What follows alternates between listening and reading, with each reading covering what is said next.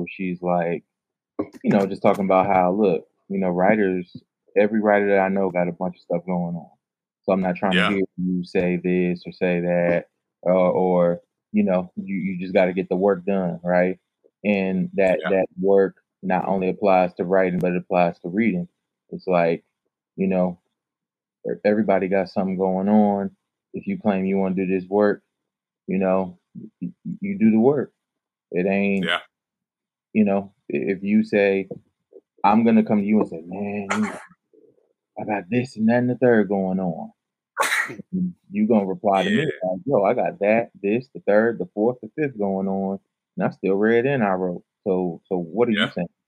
And I'm gonna be like, Man, yeah, Tony was like, she ain't trying to hear no excuses, man. I was mm, like, ooh, and that you hear that, you see that a lot with like the type of writers that I enjoy.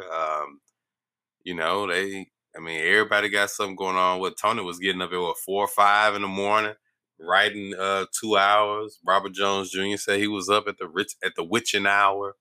hmm And folks, I've read people talking about writing down on napkins, getting it in, which that is amazing in itself to me. Like, cause I lose that type of stuff. Like, I need everything like yeah, in one place. So the best I have now is the notes on the phone. yeah, Uh, is the best I can do in terms of bringing it around. But yeah, it was.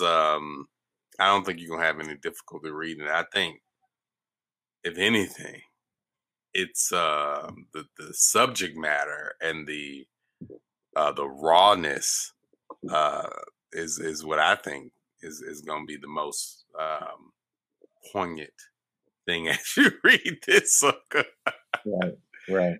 Yeah, And Amani Perry saying, I knew it was gonna be my bag when Amani Perry's like, the novel has a lack of sentimentality. 'Cause that's my bag right now, right? My bag is just kind of tell me what's going on. You don't gotta like, I don't want to say exaggerated, but maybe that is the word. You don't have yeah, to like really get super duper descriptive, telling me how everybody feels. You can kind of do like Colson did in Nickel Boys, just hey, this tragic thing happened, boom, we moving forward. The plot goes yeah, on. yeah. So I think I'll say this and move on, but I think Baldwin. I was telling somebody when I do write my reflection, I want to challenge myself to be able to put it all in a sentence, like Baldwin did on the back of in the blurb. Corregidor is the most brutal, honest, and painful revelation of what has occurred and is occurring in the souls of Black men and women. Right? Because mm, everything that I've read, I thought centered the female and femme, right, like the woman energy, and but I was wondering, why did he mention that? Because I don't think anybody else on the blurb really kind of puts men in there too, right? But yeah, yeah, it's in there. Like, yeah, it shows a couple of relationships that are just very raw and very realistic and reminiscent of people that I know. right, right. Which, yeah, you need that real. Yeah, you gotta have that reel, and if you want to find that reel, read Gail Jones, and it looks like we are recording and talking, and Yes, yes. yeah, and I'm Reggie Bailey, Killing Missouri. and when we get together, we are what some folk like to call books are pop culture. Welcome, Yeah, yeah. hey, Welcome. you know, y'all think it's just books, but it's a party. It's a little bit of everything. That's why we Yes. call it a show. You know, it might be a podcast, might be an IG live, might be a party. Who Hey, knows? hey. Totally, dude. Hey, Yes, yes. oh man, let me want to Those get were one of them. Let me want to become Chuck Berry, man. Man, those were beautiful times. That was a really weird time to be in the club. I mean, you just stopped snapping your fingers and doing your step, and all of a sudden we were all Black rock stars. Yeah, And what? That's dang. When did that song come out? Probably like 07, I 08 or don't, something like I that. don't know, cause you got Gucci in them too. Like I'm a dog, I'm a dog, I'm a like those were. It was a time to Yeah, be an African American center for dance in the late evening. yeah, yeah. When I'm googling this song. Damn, this song came out. I want you to guess the year. Like, don't Google Oh, it. Don't cheat. okay. Can You you guess the said year? So I what want is it? the We're in most recent. 21 now. We are in 2021 right now. So this was at the ending. This was at the tail end of my club of getting. So I'm thinking Shucky's 11. I'm thinking Plug well again. he's 10, but the years. I'm thinking 08, 09, 07. It says 07. this right here. I'm looking at it. Party Like a Rock Star by Shop Boy. So let me tell you another secret. If you would have said Reggie, you get 3 guesses for your life on the name of the artist who created the song, I would have lost my life, brother. You would have Because lost? I Oh wouldn't have man. said Shop Boys. Like I know the song, but I did not remember the group to save my life. Yeah, yeah. Yeah, Wow. I think if you gave me 3 tries with the year, I would have got it. I think I would have said Shop Boys, but I don't. I mean, you know, because the life is on the line. Maybe I'm sweating a little bit, but I was also rapping at the time, so I was aware of like everyone who also had mics. You know, Yeah. Right. Yeah, man. You better than me. You know, I would have said, "Can I phone a friend?" And I think you know golly, what I'm saying. Um, yeah. and as we move forward, we'd love to tell you that Sundays we are typically live 4 p.m. EST, 3 p.m. Mississippi. But today, which is actually a Sunday, and we're recording, we actually will not be live. We're actually going to go on tomorrow at what I'm thinking probably 7 p.m. Eastern, 6 p.m. Mississippi, to actually celebrate what we're calling 1 year of consistency, despite the fact that we have not officially been Books of Pop Culture for a year yet. We have been doing this show for a year, and it's gonna be fun. We're gonna Yes, talk about tomorrow, a little light IG live, like we typically do. Well, we don't typically do light ones per se, but tomorrow will be more light because it's gonna be a celebration. Y'all make sure to word, come word. join us. Make sure you're following Books Are Pop Culture on Instagram. Um, Yes. what else should I mention here? Mention that yes, the information for this show that we are recording right now is going to be in the show notes or the bio or whatever it's called in podcast land, where you go to see the description of the episode. Beneath that, you'll see the links of the things that we are going to talk about today. So if you want to consult those and then come back and listen to the rest, feel free. Or if you want to listen to us and then consult those afterwards, as long as they get consulted, you will have full context if you care for that type of thing.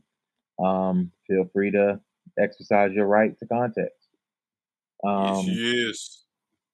with that said, I think we can mention the forthcoming Read with BAPC picks, huh? Oh Uh, yeah, oh yeah. Let's do it. let's do that. So, the first thing I'll say, these are presented to you by the Books of Pop Culture Bookshop, the link of which will not only be in the show notes, but it will also be said right here. That is www.bookshop.org/shop/books are pop culture. Hmm. And the book that we will be discussing, and once again, these books are discussed on IG Live on Sundays, 4 p.m. Eastern, 3 p.m. Mississippi. The first one is, or the one that's coming nearest to us, is Oreo by Fran Ross. Uh, this is a classic from 1974 that we will be discussing on October 24th, 2021. Um, After that, we are going to do what we do best, some may say, which is dissect the work of Ann Petrie. with Booyah. Muriel and Other Stories. We will be breaking down this short story collection on IG Live on November 21st, 2021. You don't want to miss it. No, you do not. And then, we are kind, spirited individuals here at Books of Pop Culture. So during the month of December, we're going to let you wind your year down with a celebration. Although your celebrating should include reading, we're not going to make it a BAPC. What is it? A BAPC mandated read. What we'll do is give you the month of December to kind of do what you want. And then we're going to come back in January, though, with a hard hitter, okay? January, we coming back with 790 pages worth of Yes, literature, yes. which is the love songs of W.B. Du Bois by the Honore Fanon Jeffers. So y'all make sure to get all your copies of the books mentioned, which once again, Oreo by Fern Ross, Miss Muriel and Other Stories by Ann Petrie, The Love Songs of W.B. Du Bois by Honore Fanon Jeffers. Get those books through the Books of Pop Culture Bookshop, www.bookshop.org/shop/books of pop culture. Get those books and any other book that you have on your mind through there. Yes, Uh, yes.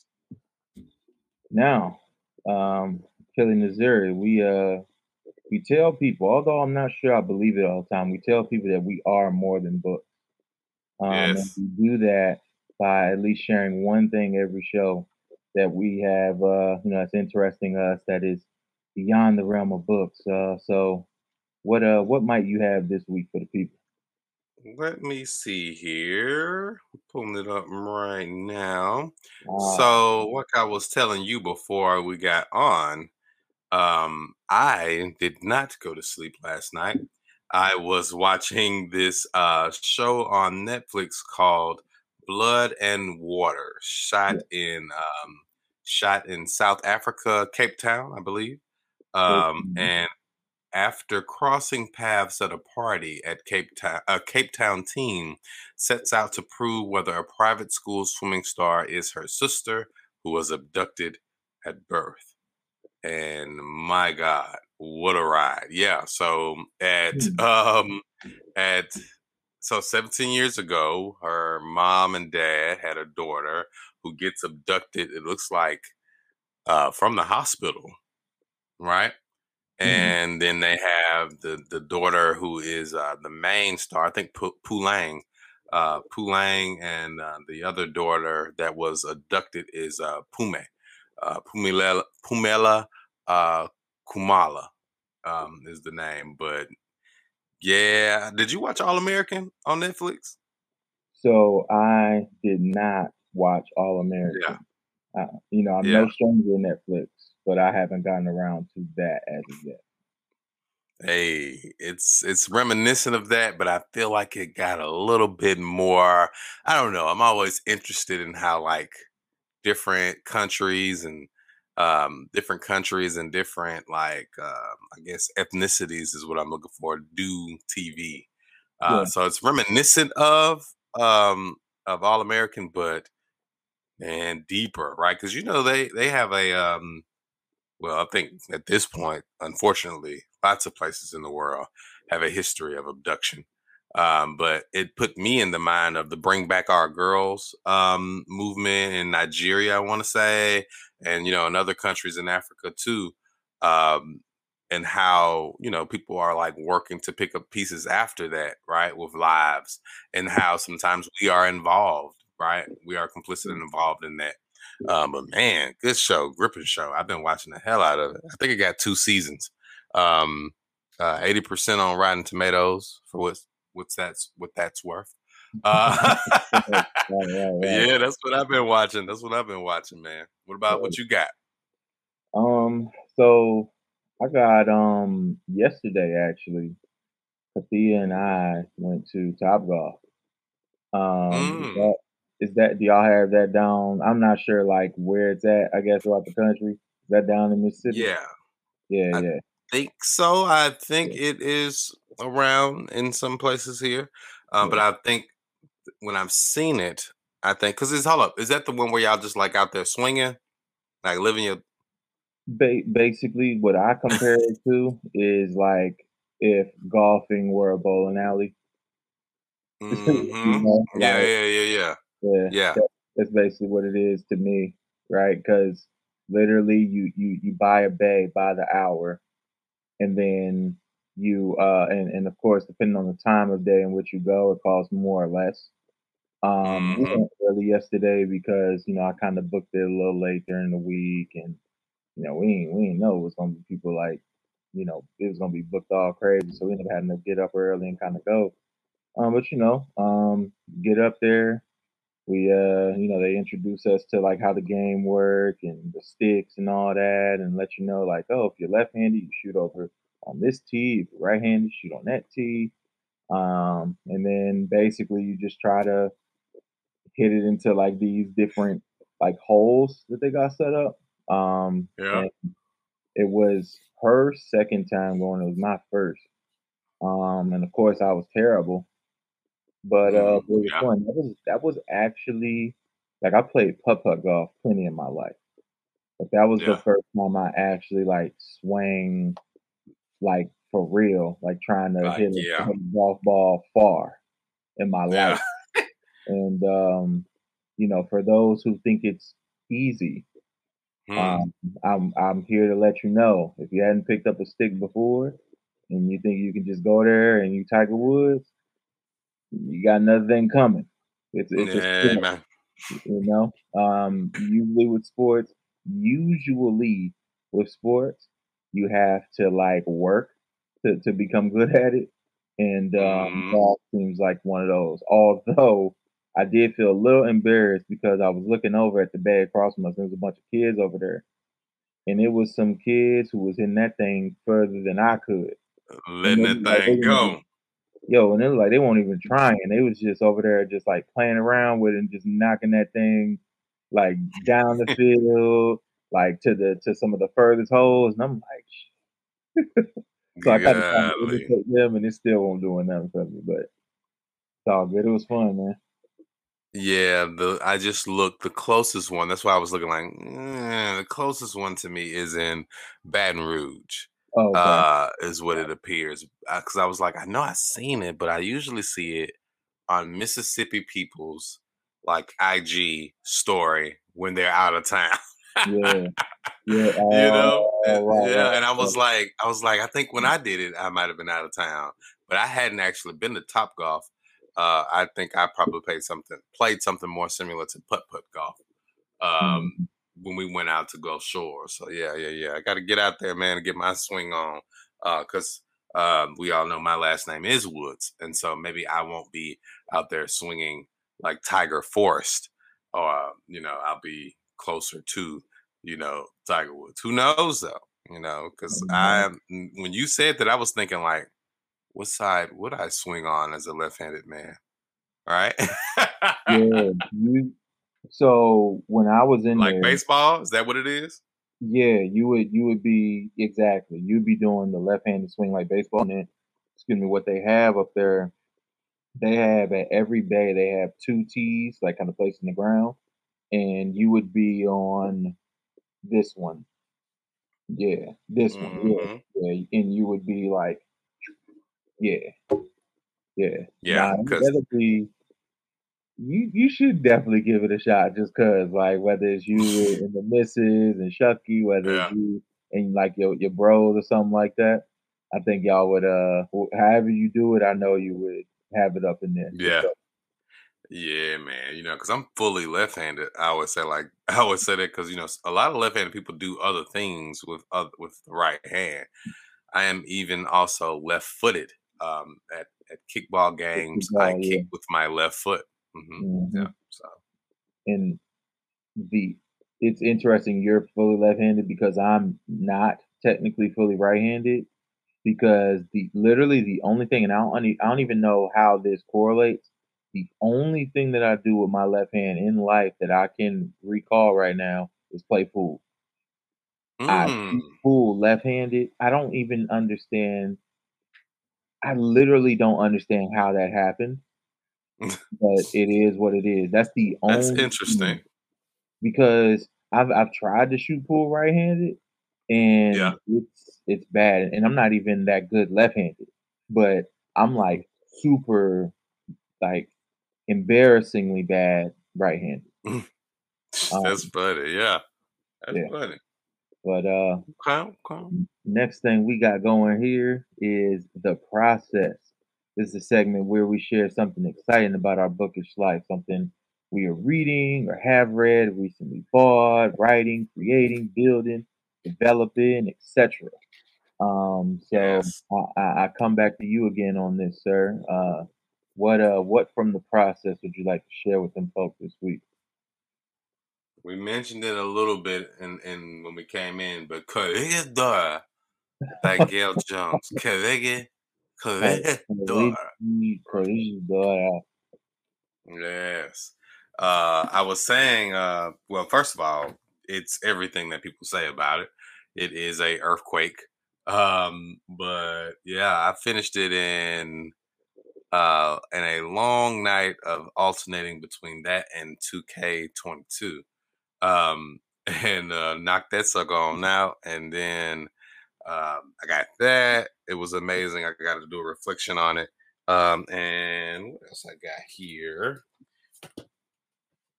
This. I've been in this Very, lately. very curious. Yes. Man, Crosby. I mean, Cosby is I don't know. I'm wondering because the stuff he has the research to create these dark, grim novels Mhm. uh has got to be fun and interesting. It's been a good ride. Yeah. Let's see what else. Oh, did you see the? Man, I don't want to say bad news, but I also have been tasked with finally going in this. Oh, I put it really? in my story. Yeah. The Warmth of Other Suns. I put it up against in my stories. I was like, since I just finished Honore's book, I want to like keep a big book in rotation. Smart. And I put Mhm. these two up against each other. I was hoping Black Reconstruction won, but the people want me to read Warmth. So Right. here And I am.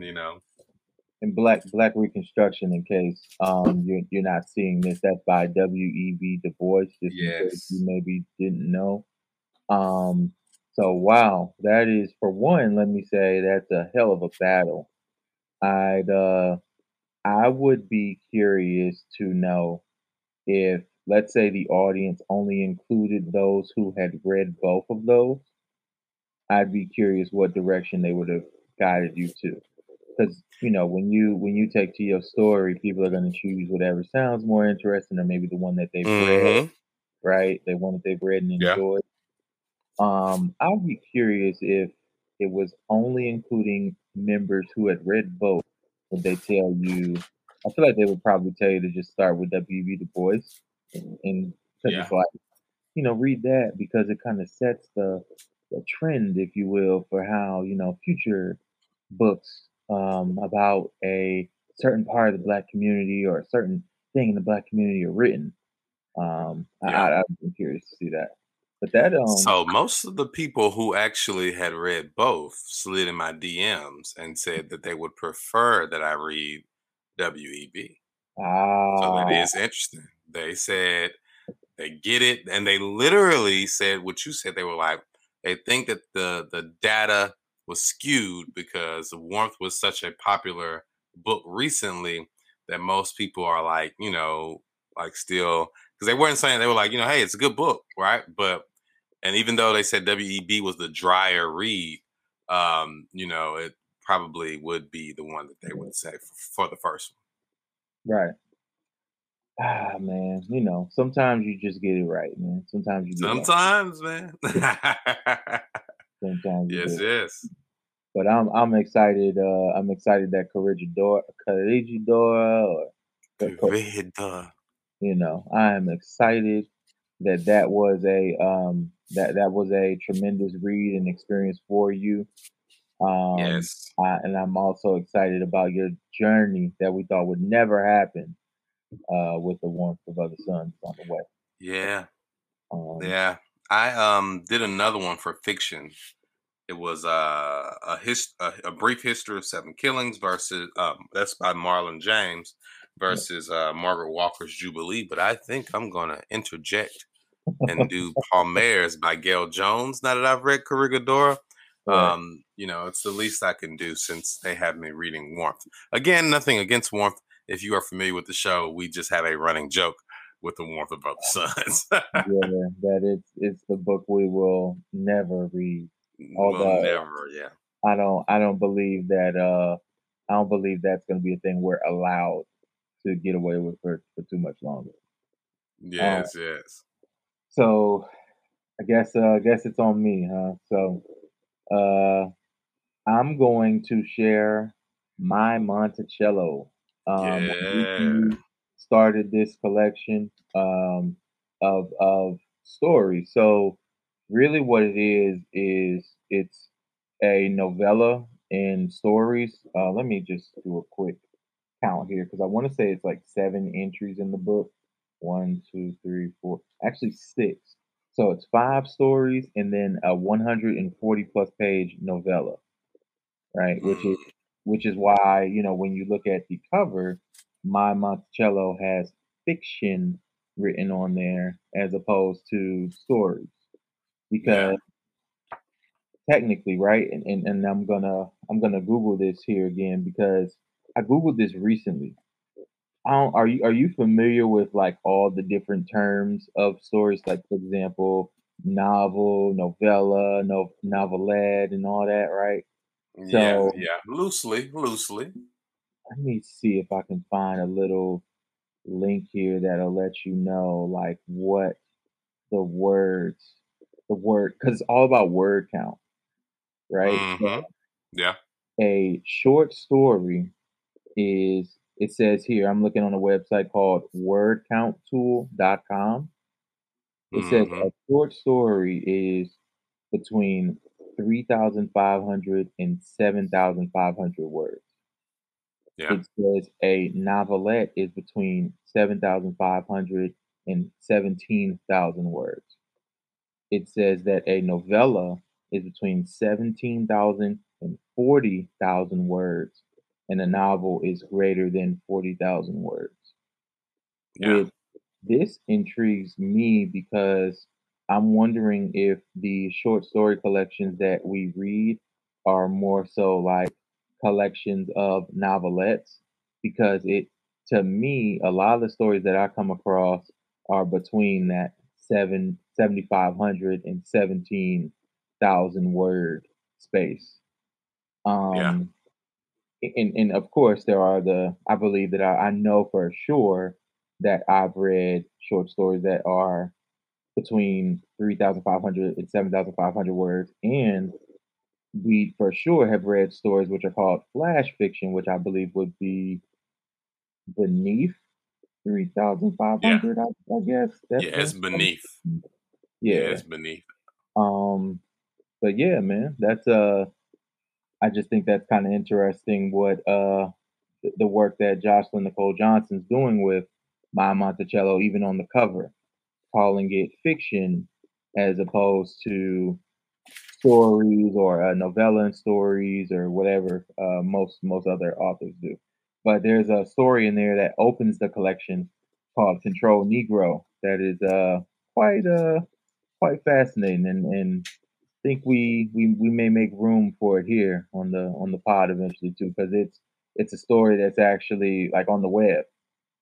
Yeah. So I definitely recommend people give that a read if they can.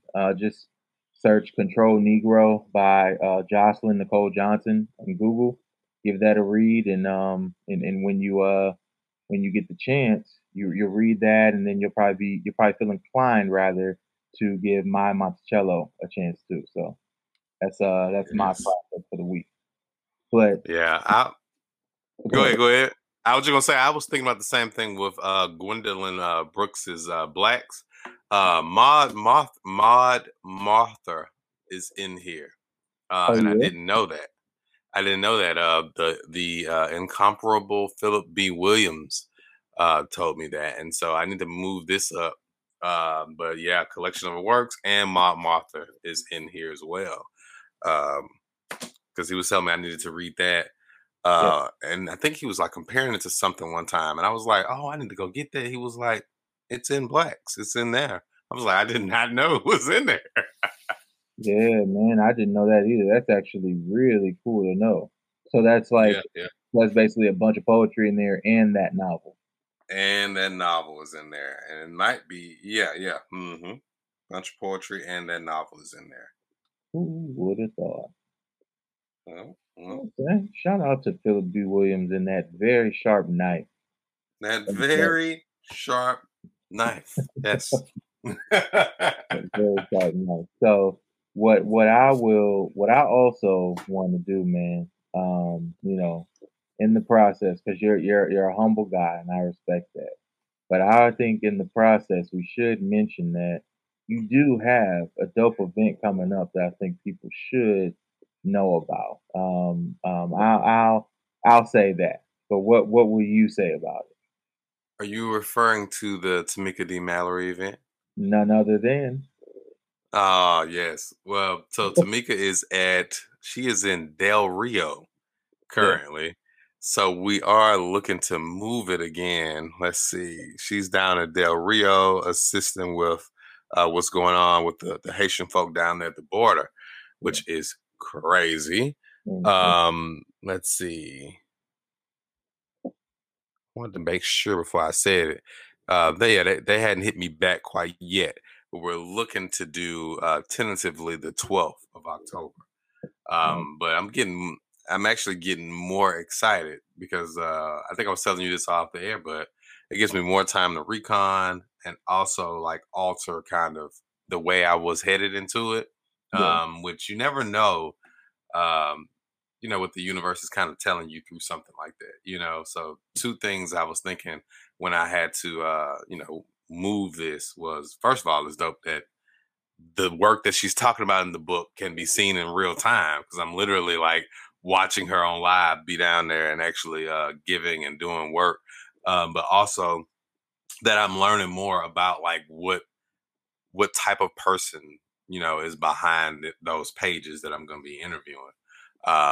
Because she's interesting. She's a firecracker, man, and necessarily so. If you've yeah, watched any of her recent lives while she was down there, she in the thick of it. But yeah. yeah, so I'm excited. We're tentatively right now. I got it down for the 12th. Just waiting on her folks who were literally that's the other crazy thing. So I'm watching the live, right? I'm like, I should probably double check and make sure, because I knew she was going down there when it first kind of surfaced on the internet. I was like, yeah, she finna go down there. And the other folks who I'm in contact with were actually helping get things off of the truck as I'm watching the live. So Right. they down there too. So Yeah. I'm waiting on that to confirm to get locked in. But I'm excited, man. So I got that, and I got some other things coming in October that I'm waiting on getting stamped. But yeah, it's gonna be an exciting month next month. For sure, for sure. And y'all just, stay tuned. I just, as this process segment was winding down, I just couldn't let that go unspoken. Word, word. We gotta make sure, people know work is always being done. It's either you're gonna do the work or the work is gonna do you, unfortunately. So, just Yes, try to do yes. your best to stay on the winning side of that battle. Word, Uh, word. with that said, we will now go to Books of Pop Cultural Commentary, a segment where we provide commentary on select topics through our unique and specific lens. So in this instance, I guess we have kind of one piece of that per se, because we're actually doing Word. something new here, and we are actually discussing a short story, that of which is Dr. Sandman by the brilliant, the Yes. incomparable, the award-winning Mm, Deisha mm, Phil, mm. y'all. Yes. Deisha Phil, y'all, for those who don't know, is the multiple the Penn Faulkner Award winning, the I forget what is it, the Art Sindenbaum Award winning from the LA Times, Yeah, the yeah. Story Prize winning author of The Secret Lives of Church Ladies, the first Read with Books of Pop Culture pick from That's what October I of was last just year. thinking too. Yeah. Mm-hmm. So yeah, shout out to friend of the show, Disha Feel y'all, because spoiler alert, she did it again because Dr. Sandman is a very dope read. Something that I'm very excited to speak with Achille and you all about now. Yeah. Yeah. So, I was just thinking, in terms of us talking about like length and word count, it's really concise too. Like it's like a the perfect size. And Tony K. Bombara talked about that in terms of the art of short story writing. I believe Tony K. Bombara said 6 or 7 pages to get the job done. Anything past that, she didn't want to try and go into, right? yeah, When she was thinking about Gorilla My Love. And I was just like, wow, like to learn that to craft out that work with such a, like if it's longer than that, because she said a lot of times when it got longer than that, it was turning into like her trying to do a novel, right? yeah, And the characters had to be fully fleshed out, the storylines, et cetera, et cetera. And so she knew it wouldn't work, right? That's what makes me interested in reading. I think the Seabirds Are Alive, yeah, Tony's latter short story collection that doesn't get as much critical praise, but may be the more complex work because it deals a lot with like international realities of women, because she was like one of those global right, activist types, right? right, And so I'm a little interested to read that and see if she was doing the same thing. But yeah, back to I just thought about that because it's like perfect size, like when you're reading it, it's just right. right. And one thing that I want to add on to that too.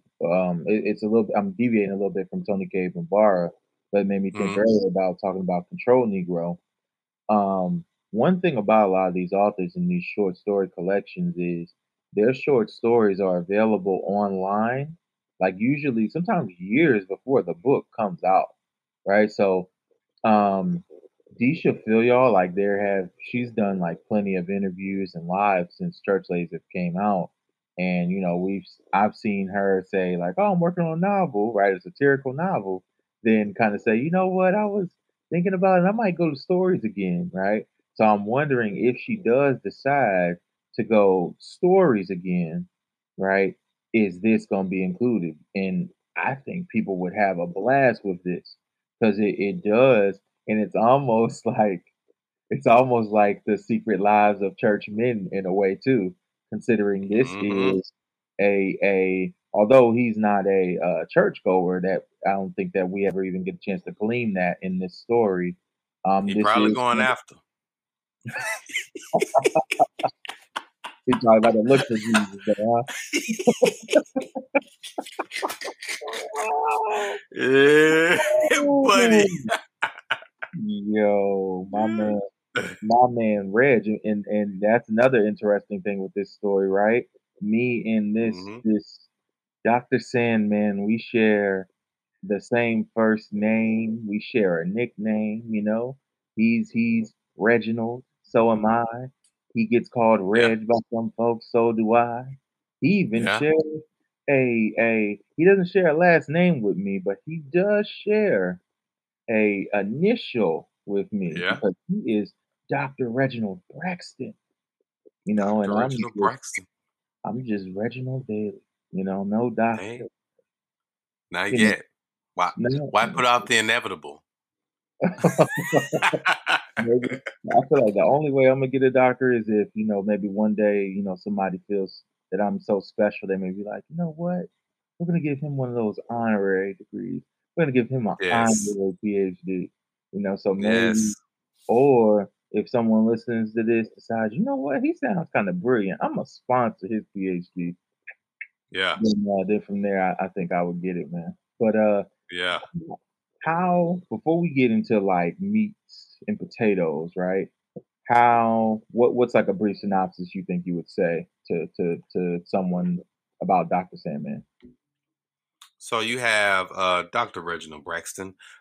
who is, I believe, I want to say, and you correct me if the term comes out more explicitly, but a maybe child psychologist Yeah, or therapist, yeah, yeah. right? That's right. Um, he works in the social sciences. There we go. Well said. And so, and he realizes that he has the ability to enter into folks' dreams. And when I say folks, is specifically, according to Dr. Reginald Braxton, children's dreams specifically, not everyone's dreams.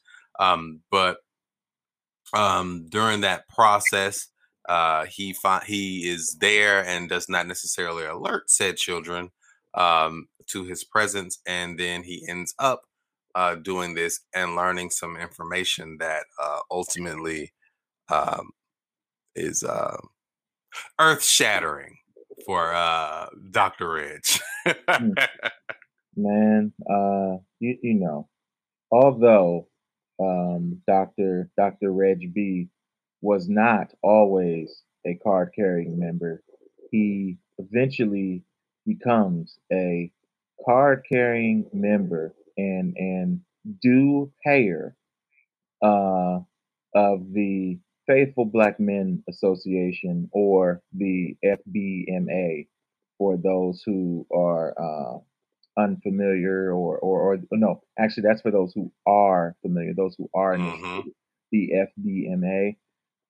He becomes a card carrying member, and you know, sometimes just because you're a card carrying member of the FBMA doesn't mean that your partner is a card carrying member of their Yeah, of their faithful faithful organization.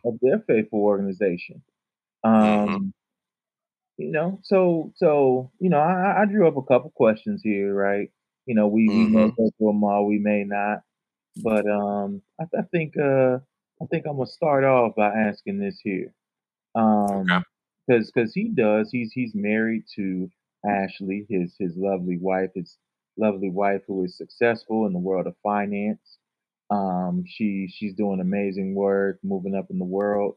But one thing about her is she is she is kind of like living her parents' dream in a way still. Hmm. She is almost married because she feels you would think that she is married because this is what she's supposed to do, right?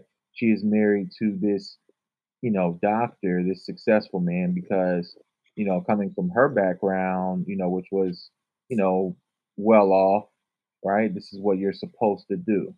So the question that I have to lead us into the story is, when do you get the chance to actually grow into yourself and who you want to be, and disregard who your parents actually want you to be? Well, first of all, I'd like to say, hey, if you are watching this in YouTube land, I am not listening. As a card carrying member of the FBA, I was texting my wife that I love her as the show was rolling, just to let her know. That's how we roll. Yeah. But also, hey man, I don't know if you had seen it because we didn't pub it as like we usually do, but I was also looking at a message that we may have um, Marlon Marlon on for Bird Uncaged with the Real Dads Network. Ah, Yeah, so nice. I can send you the linkage for that Okay. when we go on the 29th. Yeah, Yeah, yeah, that's gonna be yeah, awesome. that is Um, awesome. yeah, 'cause I was on the abolitionist kick, and so I gotta reevaluate these questions. But anyway, thinking about your question about that, I think what's the wife's name again, right quick? Ashley. Got it over here. Ashley. I Yeah. think Ashley maybe put herself in a difficult situation, because I think for all of us, in we kind of grow up in our parents' shadow, or our parents might be living like vicariously through us, and we may also have that yearning to fulfill their promises, right? or fulfill like their unfulfilled promises, maybe in some instances. Um, but I think the age where you should, or the age range, I guess, where you should probably start being able to kind of live for yourself, kind of starts at 18 to probably 25, right? Like, you check the boxes. If you agree with those boxes, right? Because I think there always has to be some push and pull, right? Yeah.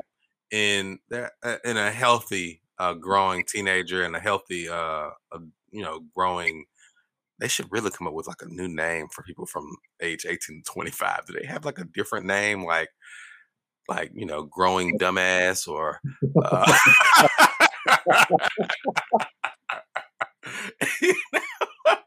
he who can purchase alcohol legally, Um, like that's something to encapsulate 18 to 25.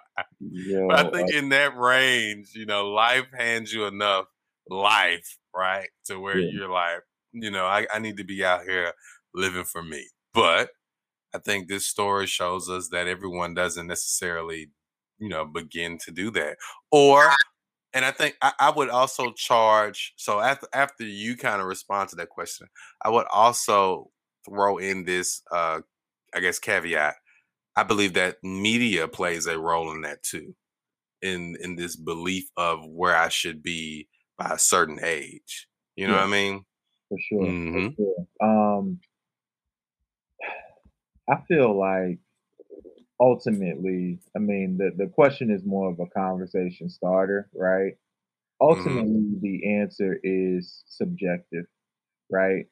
Um, I guess for me, and this is probably not a good answer, but it's kind of like, hey, once I start kind of being financially responsible for everything, and literally all the decisions are on me, whatever age that comes, Hmm. kind of when it's like, hey, I'm living for me, right? Because a lot of times you kind of socialize where it's like, hey, well, you're under my roof, you're gonna do things my way, whatever, right? Yep. Yep. And it's been, and obviously, love my mom, and my dad.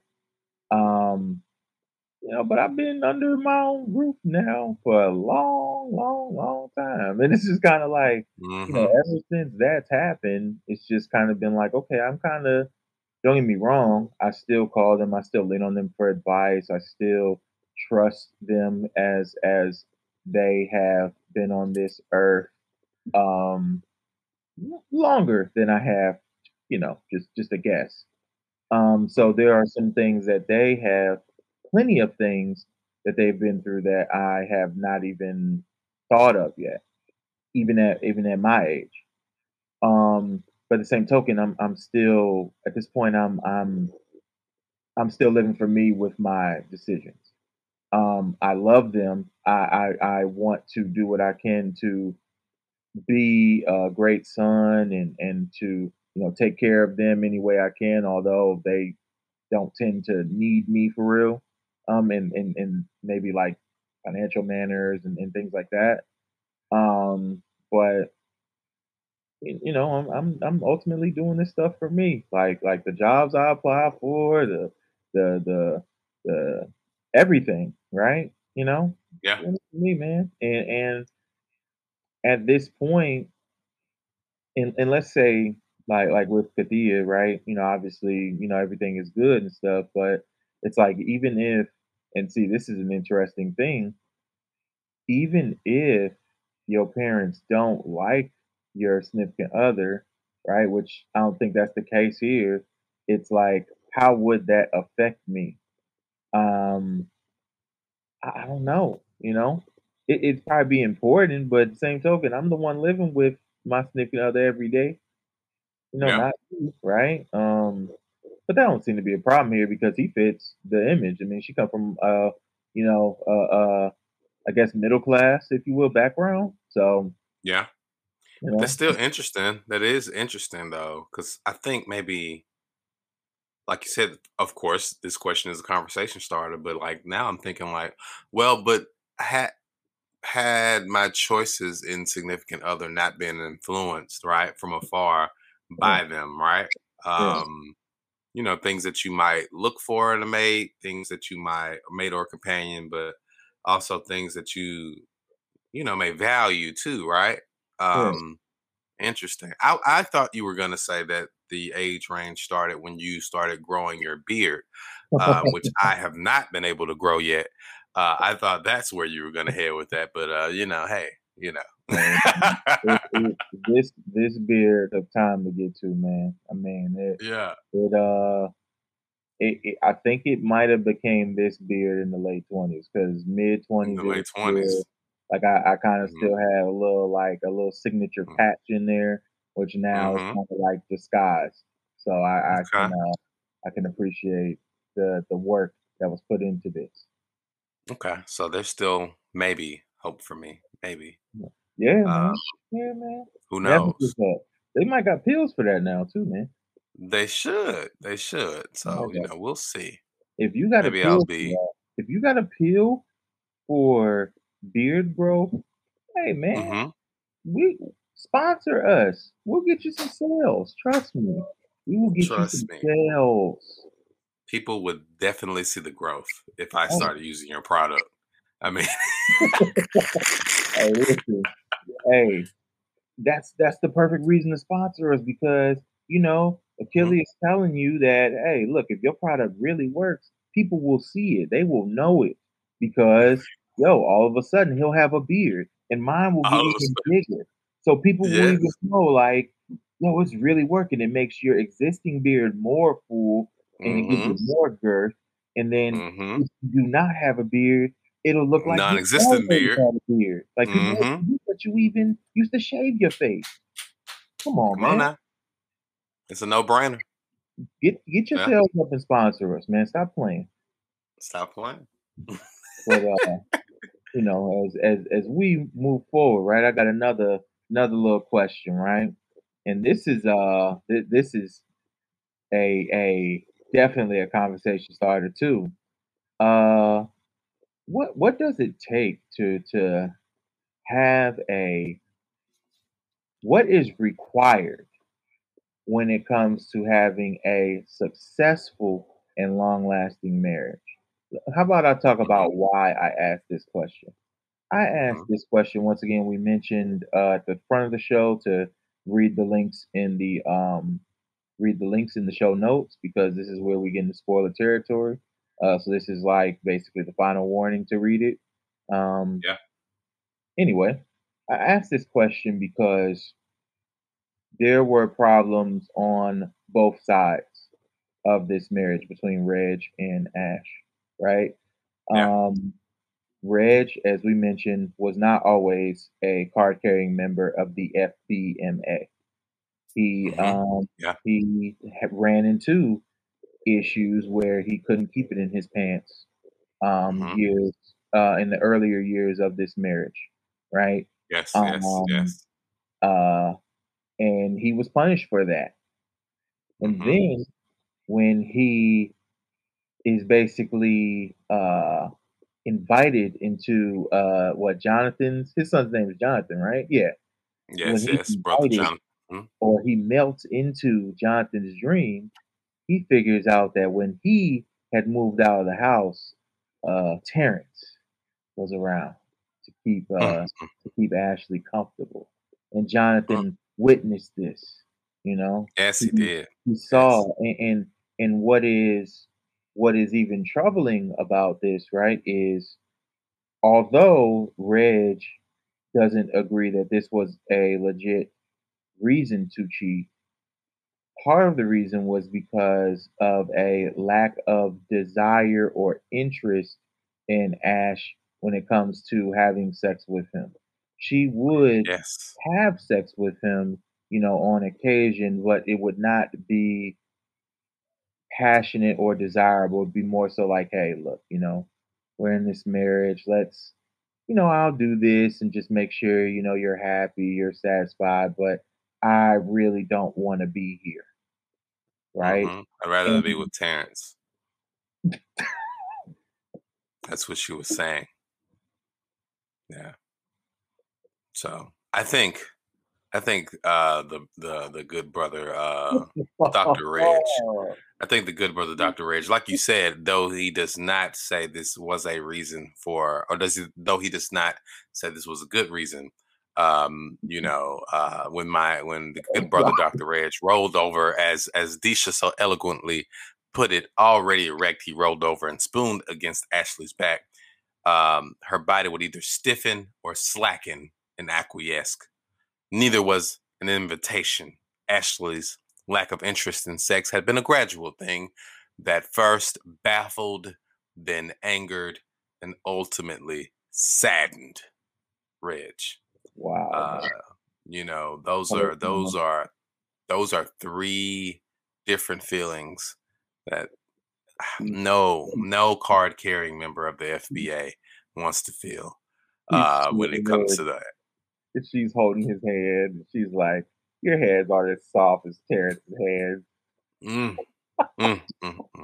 And when he finds out about this, I don't know if you imagined this, Reggie, but I imagined him looking through the bars of the stairs Mhm. and seeing Terrence down there. I mean, heart wrenching stuff. Heart Yeah, wrenching stuff. it Um, definitely was, man. Like I felt bad for him because it was like the reason why I felt bad for him, at least to a mhm, degree, is because for all these years he thought he was the only one. You mm, know, mm, mm, he thought he was the only one who had, you know, disrespected who violated the code of conduct to his faithful association. He thought he mhm, was the only one uh who had missteps, and to come to find out, the Faithful Black Women's Association had Women's mhm, Association had a violator as well. mhm. He's not the only one who should have been suspended for a few games. She was supposed to be suspended for a few games too, but you know what? They Absolutely. covered it up. They covered it up for her, and Mhm. it's not right, man. It's not It's right. not right. So to I guess answer your question, man, communication, Yes. communicado. Mm, Okay. mm, Communication, I think, is the missing piece here, because yeah, we know that Ashley, like we said earlier, is like living for her parents. I believe a judge and a physician. yes.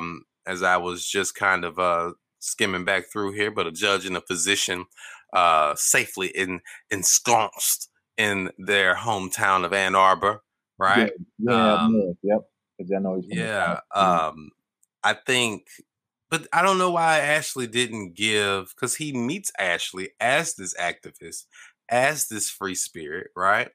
Like, I Mhm. don't, if Ashley and Reg had communication about the type of life she wanted to live, I think maybe she could still be living that life. But unfortunately, Terrence just put a wedge in between their relationship. And then I'd like to also point a accusatory finger at Mm. brother Jonathan, who has kept this secret, for quite some time. This whole family needs to communicate. Yeah. Um, you know, what's the how did the song go? We communicate.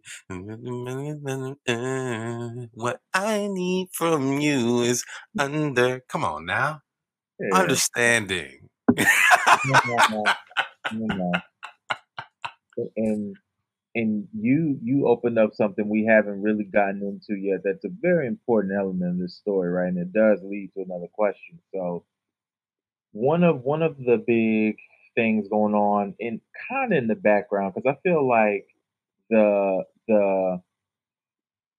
although there is this ability that Reg has, the work to me does seem to be more about this marriage, this failure in communication in this marriage, as you were just talking about.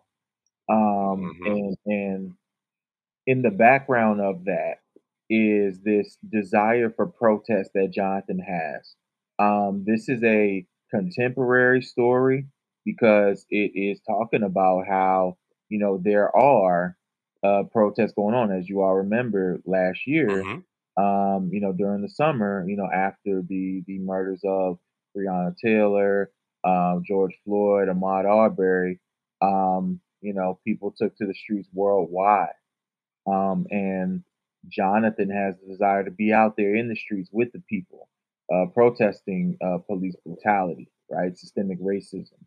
And Ashley is not with it. She, despite her background, and also to add more context to what Achille was saying earlier, Reg meets her and sees her and is infatuated, impressed, and admiration, etc., of her at Yale University, seeing her lead the charge, right? Of protesting. I don't even remember what the specific thing was that they were protesting, but she was leading the charge. Um, Yeah. However, with Jonathan, she's like, no, no, I don't want you out there. I don't want you out there with me. I don't want you out there with Reg. I don't want you nowhere near that, right? And Hmm. what I want to ask you, Achille, is how should Ashley have gone about dealing with Jonathan's desire to protest? Is the adage of "do as I say, not as I do" appropriate here? She does, after all, have experience as a protester. Yeah. I was trying to find what she actually was protesting, but it doesn't, at least I don't see it. But Ivy League, and out there getting it. But yeah, the adage, no, man, Ashley got to let this young brother go to the protest. And Ashley needs to get there. Ashley needs to be there and show him the ways of proper protesting. That's one thing that's in Tamika's book. That's mentioned, the work that goes into protesting, or either I think it's directly in the book and also mentioned in all the recon I did, but like stuff that I just didn't know. Like you got to have milk there, for if they're pepper sprayed, et cetera, et cetera. Mhm. Bail funds for the folks who undoubtedly will be jailed, right? Yeah. And then you have to protect yourself from the people who aren't there to actually participate in the protests, who are there to disrupt the protest. And so I feel like Ashley having that background would be someone who can give that information to Jonathan, someone who she is saying is not built for being out there, right? Well, build that brother up, right? And take brother take brother Reg along for the ride, right? But I think, as I said previously when we spoke, that perhaps she's trying to meet someone else at the protest.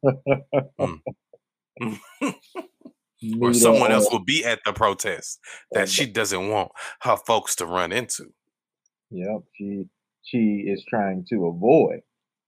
Hmm.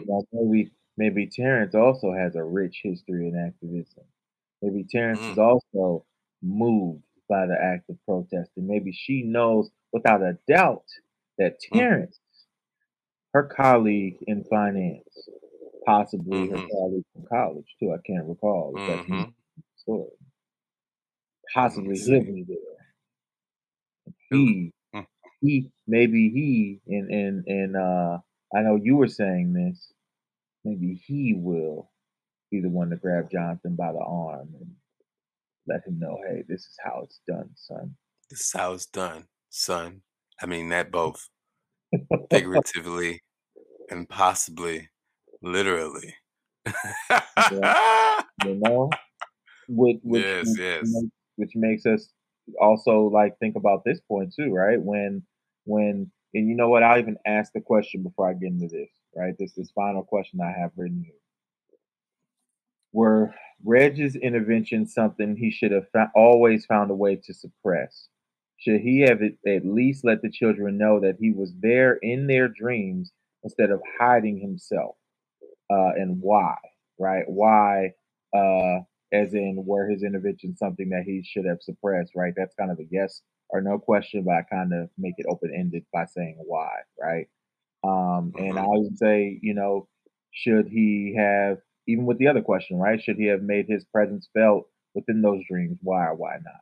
So I asked that question to you, and I want to make sure to connect it to this thing we were getting at with Terrence. Okay, so I think of course, as a member of the medical community, he is violating some privacy, right? Yeah, Um, but I think the reason we must leave it open ended, right, is because I mean, here's a black man who can go in and out of folks' dreams, right? yeah, And we know that,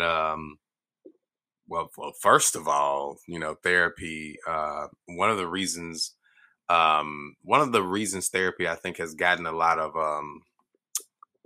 gotten a thrust in the black community, right? Is first of all, we see the value of it, and there is this emerging middle class of black folk who can afford therapy, right? Now that previously that was something that was probably a little bit more difficult for the black community to kind of get into, aside from like other factors. Which I say that to say is that he's probably working with white children more, maybe possibly, or people of other ethnicities, and so we know that could very much. Well, we know it will fall back and destroy Brother Ridge's life, right? yeah, But of course, the short answer, yes, he's wrong. He should reveal himself because he's violating these children. Um, but I mean, I think we've all watched enough superhero stories to know that it's safer to keep your superpower to yourself. yeah, yeah, right. Because it's it's that old adage where people I don't I'm gonna butcher it here, but Fear people what they don't don't understand, understand. or Yeah, exactly. Yes, they fear what they don't understand, and usually with that fear comes like very bad and dangerous decisions being made, right? Mhm. So 100% I agree with you that it's a complete violation of privacy. However, he seems to, for the most part, have been doing like good work as a Yeah. result of it. He's able to realize what these children are afraid of, right? Like he was able to there's the young boy in the beginning of the book who has the T'Challa toy, right? Who, in his dream he was like he was turning into Black Panther, right? He ended up getting, I guess, the vibranium necklace, and he ended up fighting off the bullies. And I suppose what's being told to us there if we read the subtext is he wishes he had superpowers so he could, you know, basically handle these bullies who are, tormenting him, at Hmm. school, I assume. Yeah. Brother So he was Cody. able to now get at that and ask questions about that because of his superpower. However, with all innovation, there is good and bad, right? So there's that good, but there's also the bad of violating the privacy, and there's also the bad of, for example, going into your son's dream and finding out that your wife has been cheating on you. Whew. So it's tough, right? It's a that's why it's tough to sometimes just try to make things like good or evil, and we have to accept that, hey, it's a gray area, because chances are if you had this superpower you would use it too, for You better or would. You would cry too if it happened to you. Doom, doom, doom, doom, doom. Dang, brother worse. Reg. Man, for sure, man. It's the truth, man. It's those binaries. Those binaries don't serve us in more ways than one, man. More ways than You one. taking Jonathan to this protest though? Now that you know that he's, violated the unwritten laws of the sundom. Um, I'm gonna push back on that a little bit though, right? Because did Did he in fact? I don't think Jonathan violated though. Because Hmm. all right, You because wouldn't want your son to tell you about Terrence? I mean, of course, right? Let me 1,000,000%, right? But at the same token, we don't see, subtext once again, for maybe those Hmm. who are listening and learning. Subtext is a thing where although something is not written on a page, you can kind of read into the fact that it happened, right? Hmm. And In the what I margins. am reading into is I'm pretty sure Ashley, being the expert cheater that she is, probably let Jonathan know, hey, This is between, mommy and you. You know what I mean? Mm, mm, Dad don't need to know about this. You know mm, what I'm mm, saying? mm, And mm. maybe he was being the perfect son because he was being faithful to his mom, Yeah. you know? Hey, elegant counter argument, Reggie. Elegant counter argument, and I just think that you might be onto something because I am a mama's boy, you know. So as a card carrying member of that association as well, yeah, yeah, So I can see how that could happen. that's the MBA. So we got the FBMA and then the MBA. Hmm. We're not talking about the Masters of Business Administration. We're talking about the Hmm. Mama's Boy Association. Hmm. Yeah, There you go. yeah. So is there anything we missed with Dr. Sandman, or you think that's good Do they analysis? work it out? Do you feel like they work it out? Good question. This is more subtext, word of the Hmm. day for learners and readers. So this is what I think. So at the end, let me give the folks a brief recap.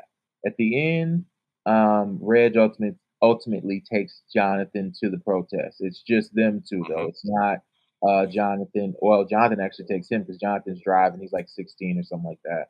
But they go together. It's ultimately them two. Ashley does not go because she is now in the quote unquote doghouse, right? Hmm. So what I'm thinking is because Reg also appreciates the idea of the institution of marriage as well. I know the Hmm. quote escapes me right now, but it's in there. I know that for sure. He talks about it being kind of like a safety net, right?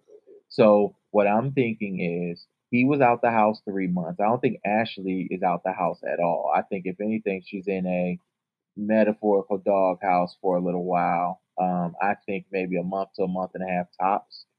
And then I think they continue moving forward because ultimately, um, Reg understands that some of that from what he knows, some of it is karma, some of it is like retaliation. You cheated on me, so I cheated on you, right? Um, so I would like to think that as a doctor and as seemingly a person with balanced thoughts, he would be disappointed, but he would ultimately come to a place of understanding. And what I would hope, what I think happens as a result of this too, one thing that she had been reluctant to do that I think has to happen now is marriage counseling. I think the end Mm. result this of this reveal is marriage counseling that you've been put off for years. We're gonna do it, and if and this is maybe shallow a little bit. Maybe better sex comes out of it too, man. I was Maybe just gonna say. I was just you gonna know, say if one peruses the statutes, the Constitution and statutes of the FBA, right at policy 10.1 section C, it says in the marriage counseling the placid sexual interactions that have been occurring must be addressed yeah, with said therapist. I suggest Sister Anita Kopach, who is a sexual therapist, who can aid and assist in that. Yeah, yeah, yeah. Anita is well versed in those areas and could possibly help this marriage move forward, at least as far as that is concerned. shout out Anita Kopach, man. So come to find out, this whole marriage could have been resolved if we sent Hmm. Dr. Reg and Ashley over to Anita. Yep, yep. Anita Kopach, the author of Shallow Waters, which released Hmm. in August this year, for those men I know. Yes, Um, yes, yes. damn, you have all the answers, Achilles. You gotta share them, bro.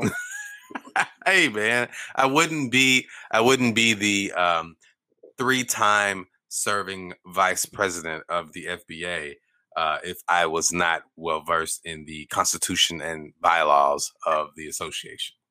Yes, that is very true, man. That's very true. Hmm. We Hmm. your leadership is invaluable, sir. Thank you. Thank you for all that you do. Thank you. Thank you. Love you, honey.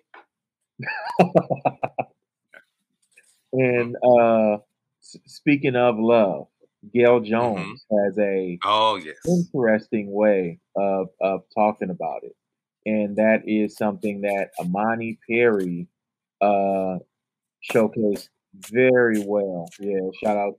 I don't even have those in my vault right now, although they are around. Corregidora over there, Paul Mayer's over here. I know that for a fact.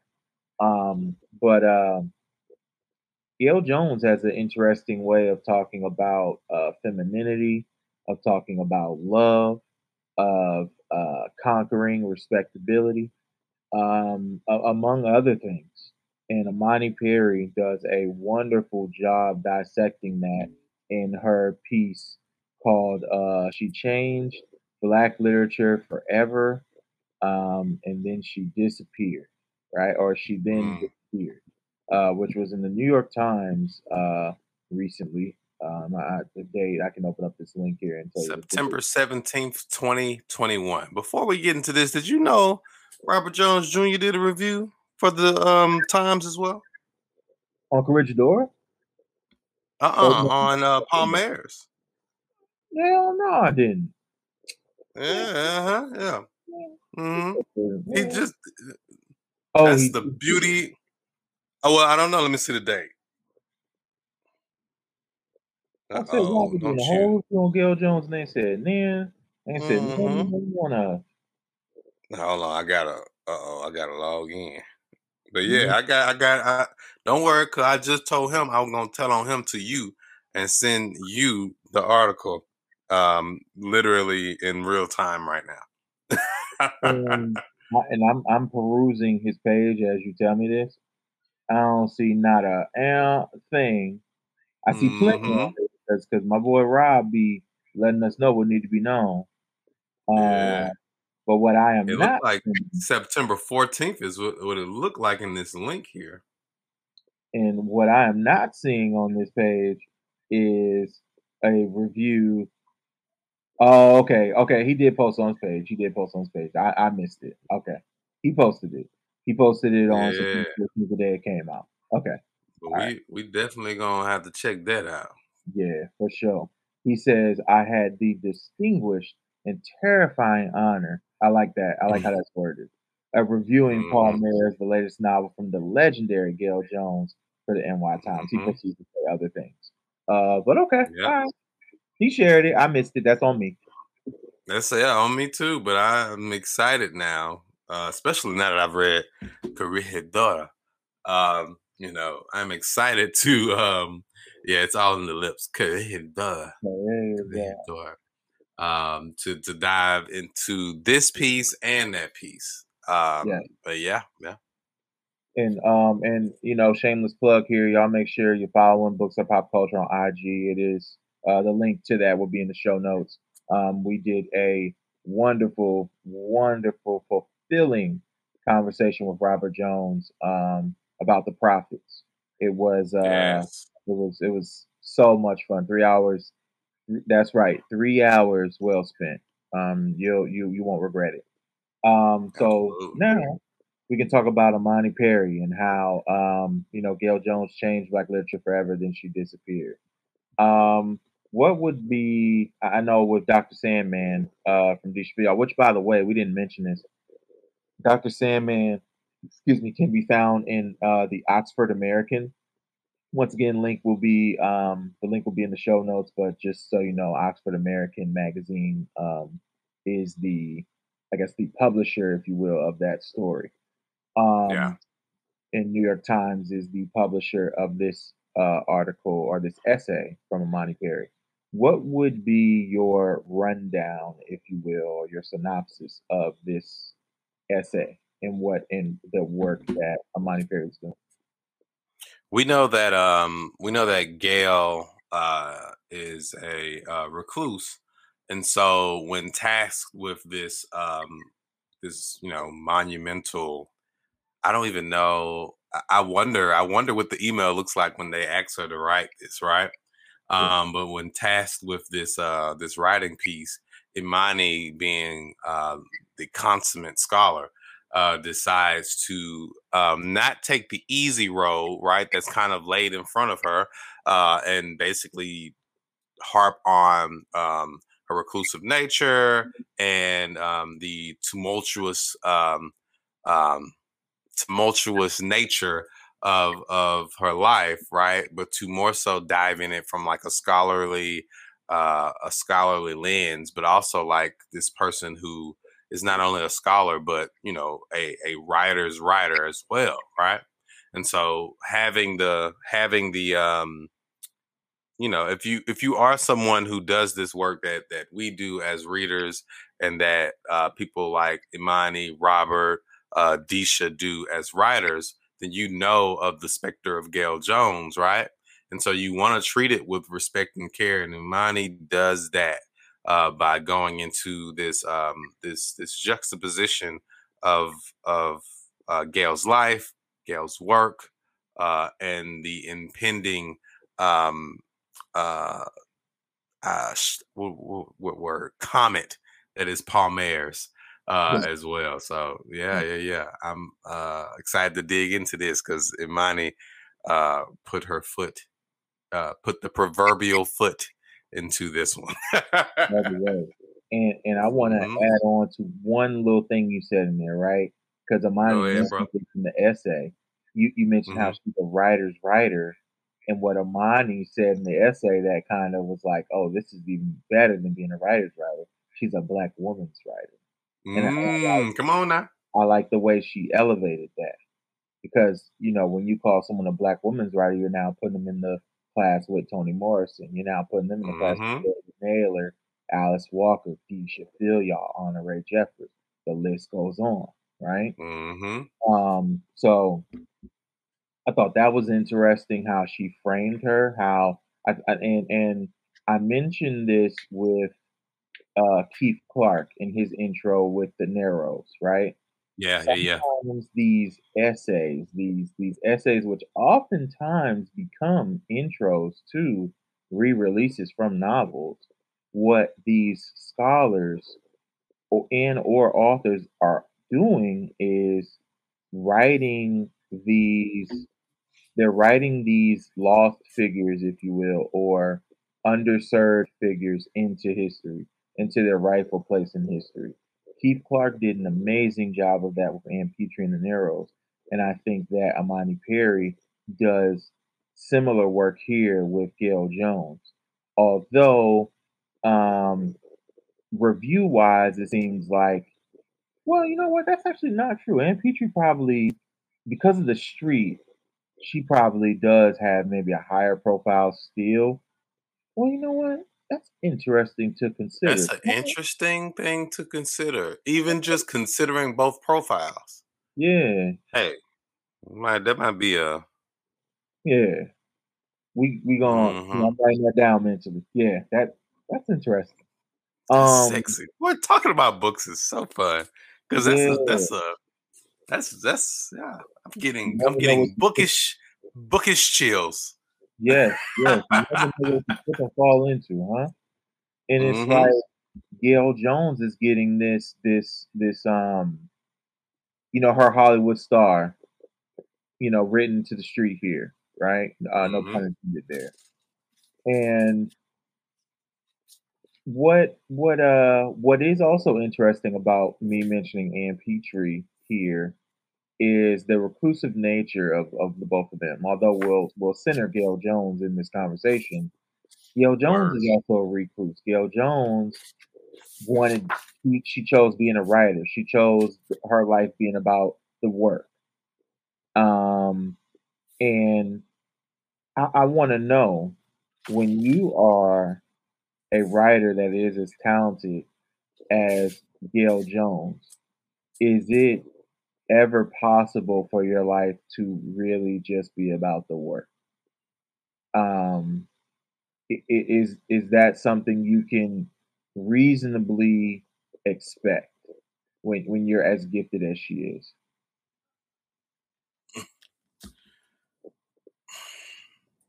Let me Google reasonable.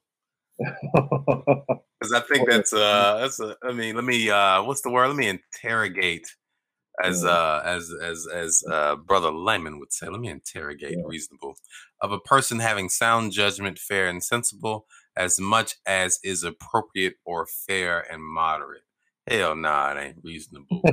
Gail, you writing too damn good, Gail. Yeah, We can't in good consciousness not try to seek you out, right? But I think that is the nature of the beast, right? Like, yeah, um, with someone that, because now that I've, you know, gotten into Gail's work, when someone, and Gail is 24, I believe, when Corregidor, um, Corregidor, and probably the workings of Paul Mayers and the workings of Eva's Man reach Toni Morrison's doorstep, right? I guess yeah, now we're jumping more into getting into the weeds, right? At the yeah. behest of, let me oh Lord, really? Show full article. What's the guy? It's the one of the mentors of Gail. While I log in here Um, to New it York is Times. the mentor's name. Don't worry, I'll pull it up here in my notes. It's Meredith, though. I remember the name Meredith. Yeah, because Uh, you had, is it William Meredith. William? Yeah, Mm-hmm. William Meredith. Yeah, A white man from Connecticut College, who he served as a mentor for her and was even considered a member of the Black literary community. yeah, Yeah. That's definitely dissecting the article, and while you pull up the info, I'll even see if I find his yeah, name here. But you got it up yeah, now? Okay. yeah. So Meredith is William Meredith. Drops off a box of all of Gail's work to Toni Morrison, to which Morrison is of course blown away. Let me see if I can get the exact quote. Um, yeah. So when she was just 25, after this astonishing debut, no, that's not it. I want to read what Morrison basically said. Morrison, I'm gonna paraphrase as one of us finds it, but Morrison basically says, as she received that work, she was okay. Every time I looked at it, my heart sank, and I wondered who would be so callous as to send me all of the literary output of a student and expect a reasonable response. I'm seeing her saying this in my head. The Yeah. presence of this box intimidated me, and finally threatened me. One Saturday Mhm. morning, however, Morrison had a few hours before taking her sons to some afternoon activity, because as we said earlier, Morrison um, wanted us to know that everybody got stuff to do. So Morrison was taking her sons on afternoon activity, whilst being the amazing editor who gives us Gail Jones and Toni K. Bambara, among others. She opened the box, planning to make a quick assessment of what was wrong with the writing, because several editors had already passed on Jones's work. But Mm. once Morrison began reading one of the short novels inside Corregidora, she was transfixed. She described the experience in an essay about Jones written for Mademoiselle magazine. I'm getting to use my right. Yeah. Yeah. This girl had changed the terms, the definitions of the whole enterprise. So deeply impressed was I that I hadn't time to be offended by the Mm. fact that she was 24 and had no right to know so much so well. No So doubt. if you can floor and stump the the incomparable. We've said that one 3 times because we like how that word feels when it comes off tongue. The incomparable Toni Morrison. Then of course, Gail, we gotta show you love. And I wonder how Gail receives that. I think Gail probably, is in the crib like, yeah, they love me. Yeah. They love me. I'm Oh. doing because I want to do good, right? Like I want this work. I want it to be about the work, like you said in the beginning of the question, and it has to be because they can't make it about me. I mean, They can I try, can't. right? But Right, right, and I can't imagine she's not at least a little bit flattered, mm-hmm. right? And I can't even imagine that she doesn't have someone in her ear, letting her know, like, people are really excited that you have a book coming out. People. I'm pretty sure she might have completely disregarded it, right? But she's probably heard Yeah. of just the bookish people on social media, whether it is Instagram, YouTube, TikTok, whatever the case, Twitter, whatever the case may be. I'm pretty sure she Hmm. understands like this. I know for sure, she understands the amount of black women that are behind her, right? Especially just locally, and that was something when and secret out the bag, y'all. Right, this a brief interlude here, and then we get back to Gil Jones. We actually had recorded this episode earlier in the week, and my mic levels were terrible, right? Okay. Okay. They were terrible. And Achilles worked a little bit of magic, but it was just like, you I know what? wasn't magical enough. It's just like we gonna do this again. We gonna get it right. I'm gonna make sure my levels are turned to what Achilles levels are turned to, because when I listened to it, I thought he sounded fantastic. I'm pretty sure when I listen to this again, Well, he thank will, you. and hopefully we both will sound like a fantastic duo, right? Hmm. The Fantastic Two who outperformed Marvel's Fantastic Four. Um, but having said that, right? Hmm. You mentioned last time, and I would like for you to kind of talk to this again because I think you did it very well. You mentioned about like her guardian angels, if you will, right? These Oh women yeah. of the community who are like kind of like the gatekeepers to Gil. I would like for you to talk about that a little bit more this time as well. Okay. So I wanted to let me see if I can get to this. This is at the back end here. Let's see. Because it's Oh, come because on. the metaphor that I had used originally, and I think it still works here, It is like serves it. times Mhm. with rappers, right? There's this thing where, okay, when you come into quote unquote my city, wherever that be, maybe it's L.A., maybe it's Miami, maybe it's New York, whatever. It's like, hey, you gotta check in when you come to my city, right? You Mhm. gotta talk to this Mhm. person, that person, so that you gotta pay your proper respect, so that you get treated accordingly, right? And it Word. kind of seems like Gail got a little bit of that going in Lexington, Kentucky. It says, I know some things now that I didn't know when I started my search, which is something else we talked about a little bit, like the growth of Imani from the young 20 something critic to, the amazing, I don't know, dynamic person that she is now, the scholar that she is now.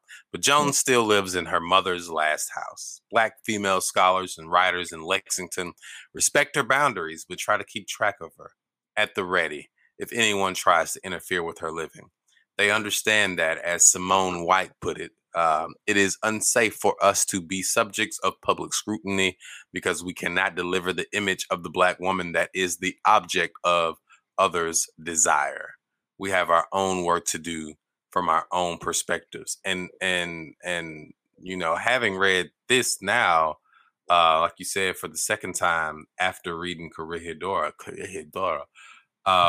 the weight of Black womanhood, the weight of producing generations, which is one of the big themes in this story. yeah, Um, to make a you generation. know, it, Yeah, this makes this quote that much more prescient, to throw out us another cool word to swing around, yeah, and poignant, um, because of now I know, right? Like, and of course, right? Like, I'm coming to all of this Black art, specifically Black female art, right? Reading this written by Imani Perry, who, like we talked about last time, who may have came up against these Black female scholars in the attempt to write this amazing piece, and yeah. who we said probably was like, hell yeah, when do y'all need me to work my shift? Right, Right? Like, right. when y'all need me to work my shift, as I don't know if you said the metaphor. Go ahead and wax a little bit on that metaphor that you gave. Oh Did yeah, you just about say the like checking in, like to certain Cities, right? Oh, I That was talking about one. the Dora Milaje. Oh yeah, I did. Mhm. So yeah, I mean, she has her Dora Milaje, man. Like Mhm. they are literally like, and it seems like it was like Crystal Wilkinson. I know was one of them who Mhm. Monty Perry had to speak to, right? I know there's another black woman writer. I'm not sure if she's mentioned in the article, but Jacinda Townsend is from Yeah. Kentucky. I'm not sure if maybe she had Mhm. to run into her a little bit too, but it always seems like there's someone who's kind of like, just there to kind of let you know what it is with Gail Jones. Like, hey, look, we can share this with you about her. We can share that with you about her, but you can't go to her house. And Yeah. we have taken it upon ourselves to make sure that our queen has the privacy that she desires. You know, Mhm. because and I'm pretty sure there's some people who they probably had to really, what I don't want to do here is make it seem like there's a run in between Amani Perry and these women who I'm lovingly calling the Dora Milaje. But I do wonder in the past if maybe there were instances where they kind of had to step up and get a little aggressive. Like, hey, look, Gail Jones really doesn't appreciate this type of questioning, and we don't allow this here. Um, Mhm. so yeah, man. I mean, it really just seems like she has just this dope community of people who really admire her and who really are making sure that her boundaries are being abided by.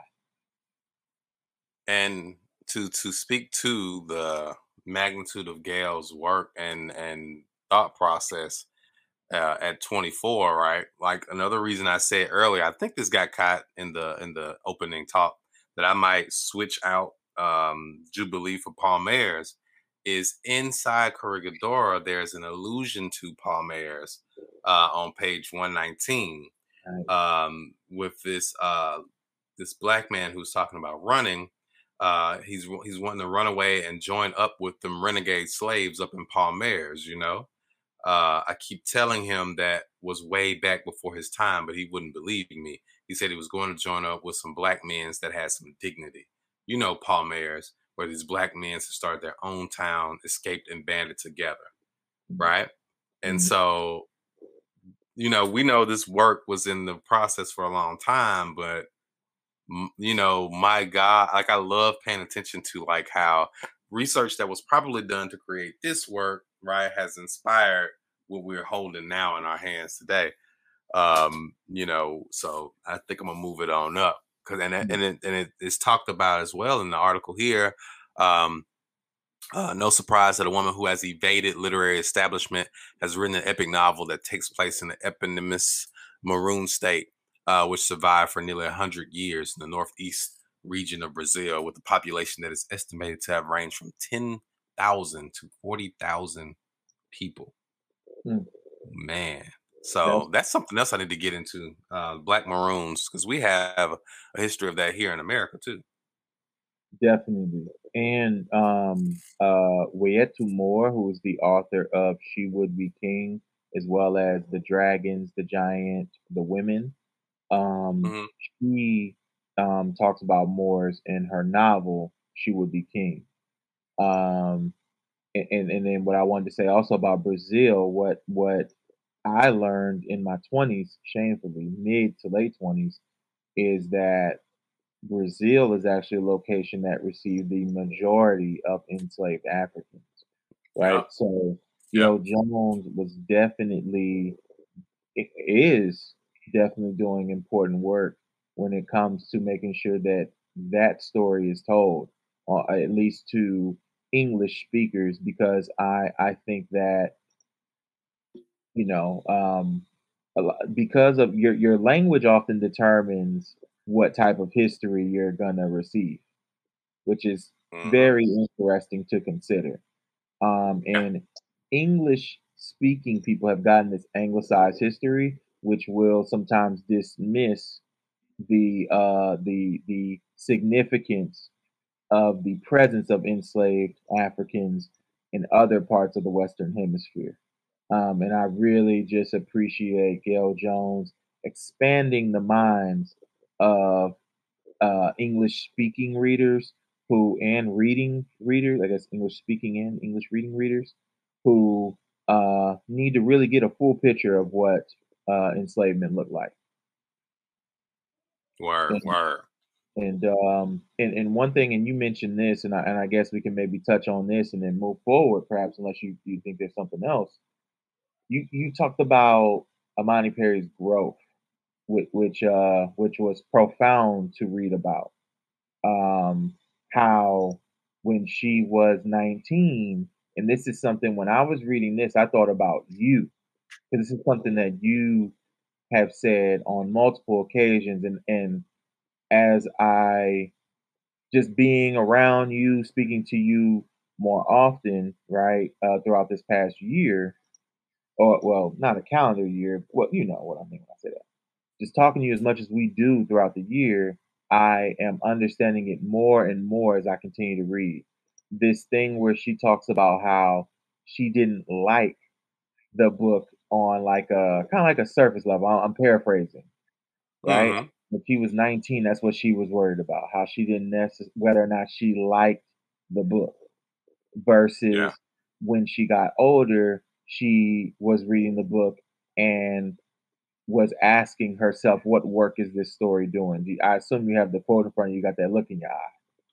Yeah, I'm looking. That's what I'm doing. I'm looking for it now. Let's see. Yeah.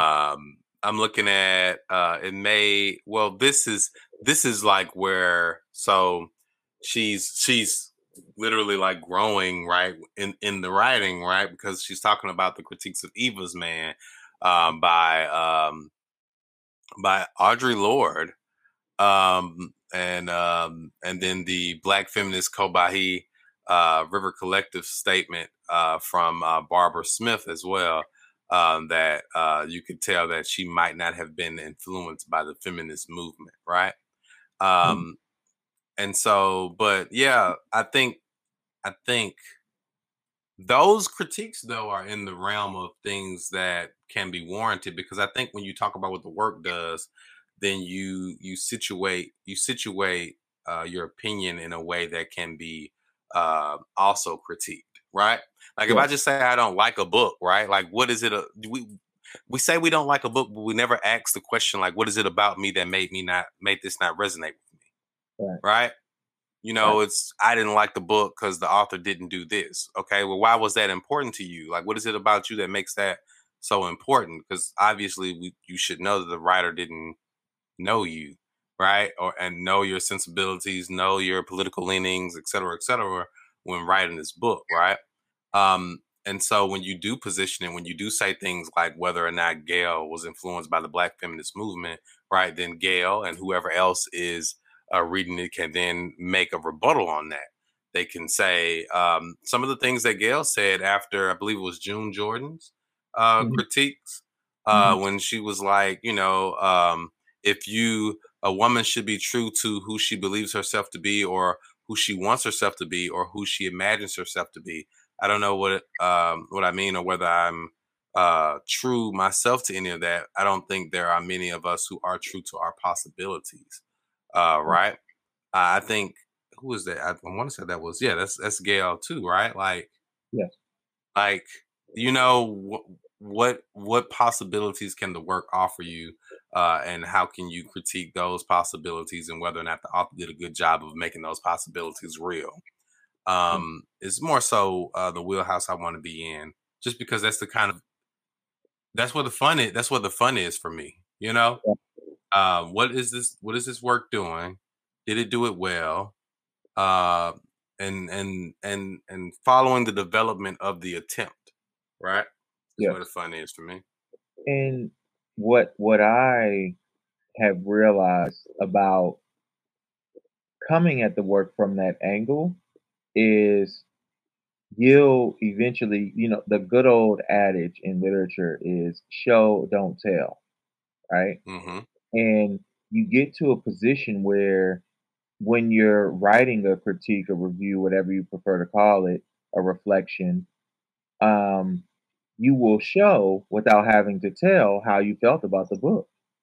If you ask yourself and you answer, what work is this story doing?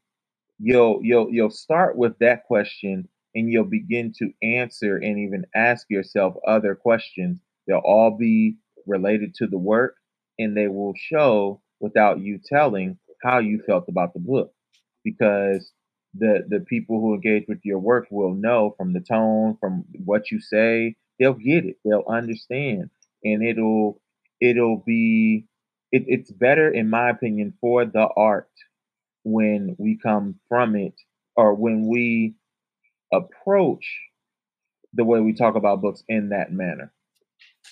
Absolutely. Um, and once again, although the phrasing what work is this story doing, I attribute that to Annette Gordon Reed, a distinguished award-winning historian, most recently the author, most recently of On Juneteenth, which please read it if you haven't. I credit her with that language. I credit you with the example, the nearest example of that I have been seeing, at least for this past year or so. There's many of readers in the space, who I can think of, like Poonam, like Aixa, Joshua, Letty, Chinello, right? These are people who are doing this same work, of what work is this story doing, what makes it interesting, and they're able to break down books in ways that I just really really appreciate. So just big ups to y'all, and just this new framework that I'm able to um examine books with, and big ups to Amani also for writing and sharing that process with us, because so many of us think that she's brilliant, and although she maybe didn't like give 2,000 words or whatever about that, the words that she gave was enough. And I think it's important to understand that. And this is something I saw Brandon Fleming, shout out to him, talk to Kiese about during their conversation, at Politics and Prose when Miseducated came out. He's like, you kind of got to practice being a scholar just like you practice being an athlete, and that is something that is extremely interesting to consider. I never looked at it like that. I never looked at like just reading these books as like practice in a way, because reading kind of feels like the game, but it's both simultaneously. And Amani Perry shows that in this essay, that I was practicing while I was playing the game. You know? Mm-hmm. Mm-hmm. Or it almost makes you wonder if this is interesting to consider too. And maybe this is a later thing, but it's like, is reading practice and writing the game? Mm. You know, That's what some would say. That's what right? some would say. And something else interesting that we talked about last time, so I was just double checking. So you get these critiques, right? From these writers who probably might have something different to say, right? Yeah, As time goes on, as they grow and develop, right? yeah, Because Corregidor comes out in 75 and then Eva's Man 76. So there's not a lot of space. Corregidor, even though it was well received, hadn't made the full splash, right? Hadn't done the work that Toni Morrison says it does, right, to the Black literary novel and specifically the Black female literary novel. And so as as her body of work, I guess, lays itself out, you probably if you ask these same authors, these same writers to talk about this in 1980, when does Beloved drop? 87. 80. So you know what I'm saying? You ask them in Yeah, 87, right? You don't get the space for some of the language that's in Beloved if Corregidora doesn't break down those doors, if Eva's Man doesn't break down those doors, right? right. You might have a different conversation. But like you said, I mean, that is the space, like you said, and Imani said, and other writers have said, that is the space that Gail occupies due to the power of her work. Yeah, Because hell, what Eva's Man, probably what 26, right. right? I hadn't checked that, but 26, yes, Right. You know, gonna be nominated. What's that award you said that you we talked about before? That was it, under 35 award. yeah, 535. Yeah, yeah, yeah, yeah. Yeah, Hmm. yeah, that's back to back nominations. Yeah, honestly. Uh, you know? then And you got the healing is 98. yeah, You got White Rat. I didn't know about White Rat and Ravina short stories, 77 and 86. yeah, I believe because in the '70s, in the late '70s, she basically put out like 3 books. I guess Mm-hmm. the '80s, like you mentioned, in the '90s, it was like The Mm-hmm. Healer and the Mosquito, Mm-hmm. and now Palmares. And Word, you, word. you you just got at this, and we can make like brief mentions of it, right? June Jordan. June Jordan was someone who, Gail Jones, was in community with. June Jordan passed away in 2002. For those who don't know, rest in peace. Um, she was someone who Gail Jones was in community with, and June Jordan didn't have you know, the kindest of things to say about Eva's Man, calling it like a dangerous book, among other things. And Gail Jones, although she, replied with grace, you could tell there's a little bit of hurt there, a little bit of disappointment with the fact that she felt, not to put words in her mouth because she can express herself fully, but as a reader, I interpreted that she was misunderstood by June Jordan. Mm-hmm. I think the misunderstanding coming from June, of all people, uh, was more hurtful maybe than a misunderstanding coming from someone else. And it would be interesting, had June Jordan been around like now, right? And maybe reread in 2021 or 2020 or whatever, with just this changing landscape that we're in, the changing politics that we're in, and now with language, because the term respectability politics doesn't even make it into the lexicon until the early '90s. Yes. Yes. Evelyn Rotham Higginbotham, I believe. I apologize if I'm getting her name wrong, but it's a black Think. female scholar whose name I am going to look up. But that review was basically that, right? Mm-hmm. Respectability. Evelyn Brooks Higginbotham is Yeah. the creator of the term respectability politics. Yes. Um, so, um, I'd just be curious to see if her thoughts on Eva's Man would have like changed over time. Maybe they did, and maybe I just haven't had access to the essay or the thoughts or whatever. But it's just interesting to see that even it's just interesting to see how long respectability's hold has still had a grasp on folks because it's still around now. There's the naysayers are louder, and because of social media in particular, these voices are now heard daily, plenty of them, right? And I think the younger generation is really like against it, but it's just interesting to see the hold that it still had, even as thought was changing in the '70s. Absolutely. Absolutely. Yeah. So from there, man, big ups to our cultural commentary features, which came from once again Dr. Sandman by Disha Phil, and then She Changed Black Literature Forever, and then disappeared, or then she disappeared by Amani Perry. Big ups to them. We will now go to some quick hitters. This is a segment where we just deliver more news that has happened, but in a quicker manner, just so you know, just some things that are going on that are interesting in the world. Um, and Speaking of interesting, Sally Rooney.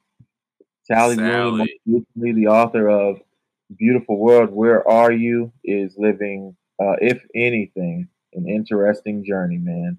Um, Mm-hmm. there is this website that some of you may be familiar with called bookmarks.reviews. It is a review aggregate website that will basically, let's say you release a novel or just a book. I won't even call it a novel. If you release a book and they have wind of it, what they will do is basically, source the web for all your reviews, whether in the New York Times, Washington Post, LA Review of Books, whatever the case may be, and they'll group them all together and they'll give you a score based off all those reviews. And those scores will range from rave to positive to mixed to pan. Right, that was me going from greatest to least. And Sally Rooney's most recent book scores a positive if you check on bookmarks dot reviews. However, what is the reason why this is even newsworthy is because this novel, which has been out for a little under 21 days, is the most reviewed book in the history of that website. With I believe what 66 reviews or something like that. 67. Yes, and 67 counting. and counting. Mhm. As of last reported. So, wow, that's what I got there, man. Uh, among other thoughts. What crosses your mind when you see that, man? Man, I don't know if you saw it, but on my Insta story, I rushed home the other day, full of excitement and joy. And I get home because I had Paul Mayers Yes. on my front doorstep. I opened it up and I was like, "Yay, Paul Mayers, Gail Jones!" Because I was excited. And who do I see beneath Gail but Sally lurking on, I believe, Books a Millions. Books a Millions. What do they call those things? Literary mag. Sally, Mhm. front page, doing her thug thizzle.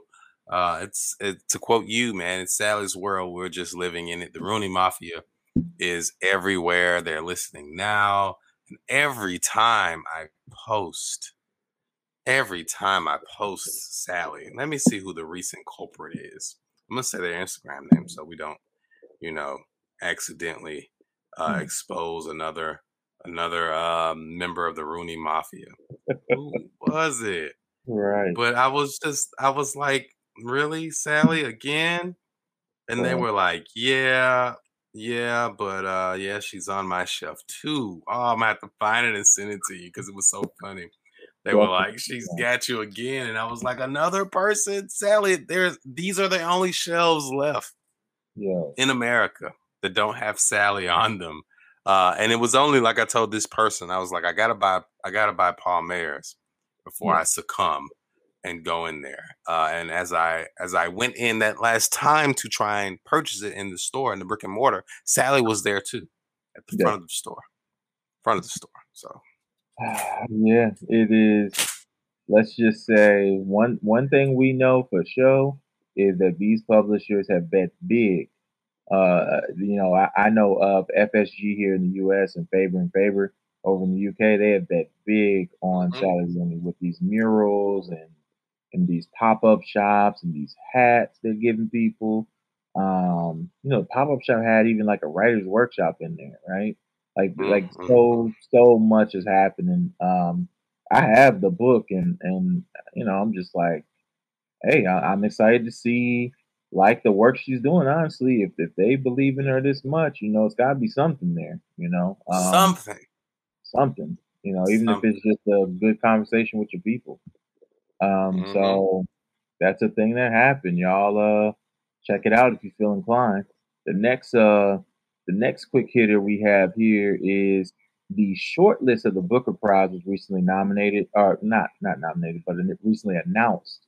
And it includes The Promise by Damon Galgut, No One Is Talking About This by Patricia Lockwood, Bewilderment by Richard Powers, Great Circle by Maggie Shipstead, The Fortune Men by Nadifa Muhammad, and A Passage North by Anouk uh, A Rude Pragasam. I apologize if I pronounced Anouk's name incorrectly.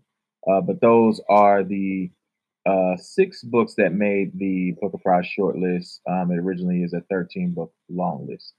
When you hear those books, do any stand out to you? Do you have any thoughts on this short list? No comment. No, no, I can't. No, no. I don't. I have no. I do have I've heard of A Passage North. Yeah. I saw someone review. No one is talking about this, Yeah. and I think I've heard of Bewilderment and Great Circle. I've seen them, Yeah. but my readerly sensibilities have not led me in the direction of these five or six. Let me see, one, Yeah. three, It's six. Yeah. six books Mm. just yet. But I am attempting to read widely, and maybe one of them shall grab me. The review of Patricia Lockwood's joint that I read, it was a good review in that it had me very interested in the second half of the book. Yes. Yes. Yes. Letty, Letty, brilliant Letty Reads, Letitia Cospert Miller, whose work you should be checking as well. Um, hmm she shared thoughts on this novel that I really appreciated, and her journey was interesting because um, she didn't quite like the novel per se, right? But she appreciated some parts of what the work did and what it didn't do, right? Or what it could have done. And that's where, like I always say, when you talk about the work and you center it, you will be able to glean the like or the dislike that exists within the reviewer. So hmm that's one I definitely would like to read out of this bunch. In A Passage North and Fortune Men. Fortune Men is actually not out in the U.S. yet. It'll be out in Yeah. March. But big ups to Nadifa Muhammad, as Issa Rae once said, I'm rooting for everybody black. Nadifa Muhammad Mhm. is the sole black person on this short list, so I think you may know who I'm rooting for. As I Um, mentioned earlier, my readerly sensibilities will probably lead me in the direction of the darker hue um, first. So, yeah, yeah, looking at that Fortune Man. looking at it, man. March 2022 out in the U.S. It's out in the U.K. now, I believe. Um, National Book Award long lists were announced. So I'm not going to do like we did for the Booker Prize and read you every nomination because there were 50 books in total that were nominated for the National Book Awards. National Book Awards, they reward a winner from 5 genres every year, which are fiction, nonfiction, poetry, young people's literature, and translated literature. Are there any books that stood out to you when you saw these respective lists?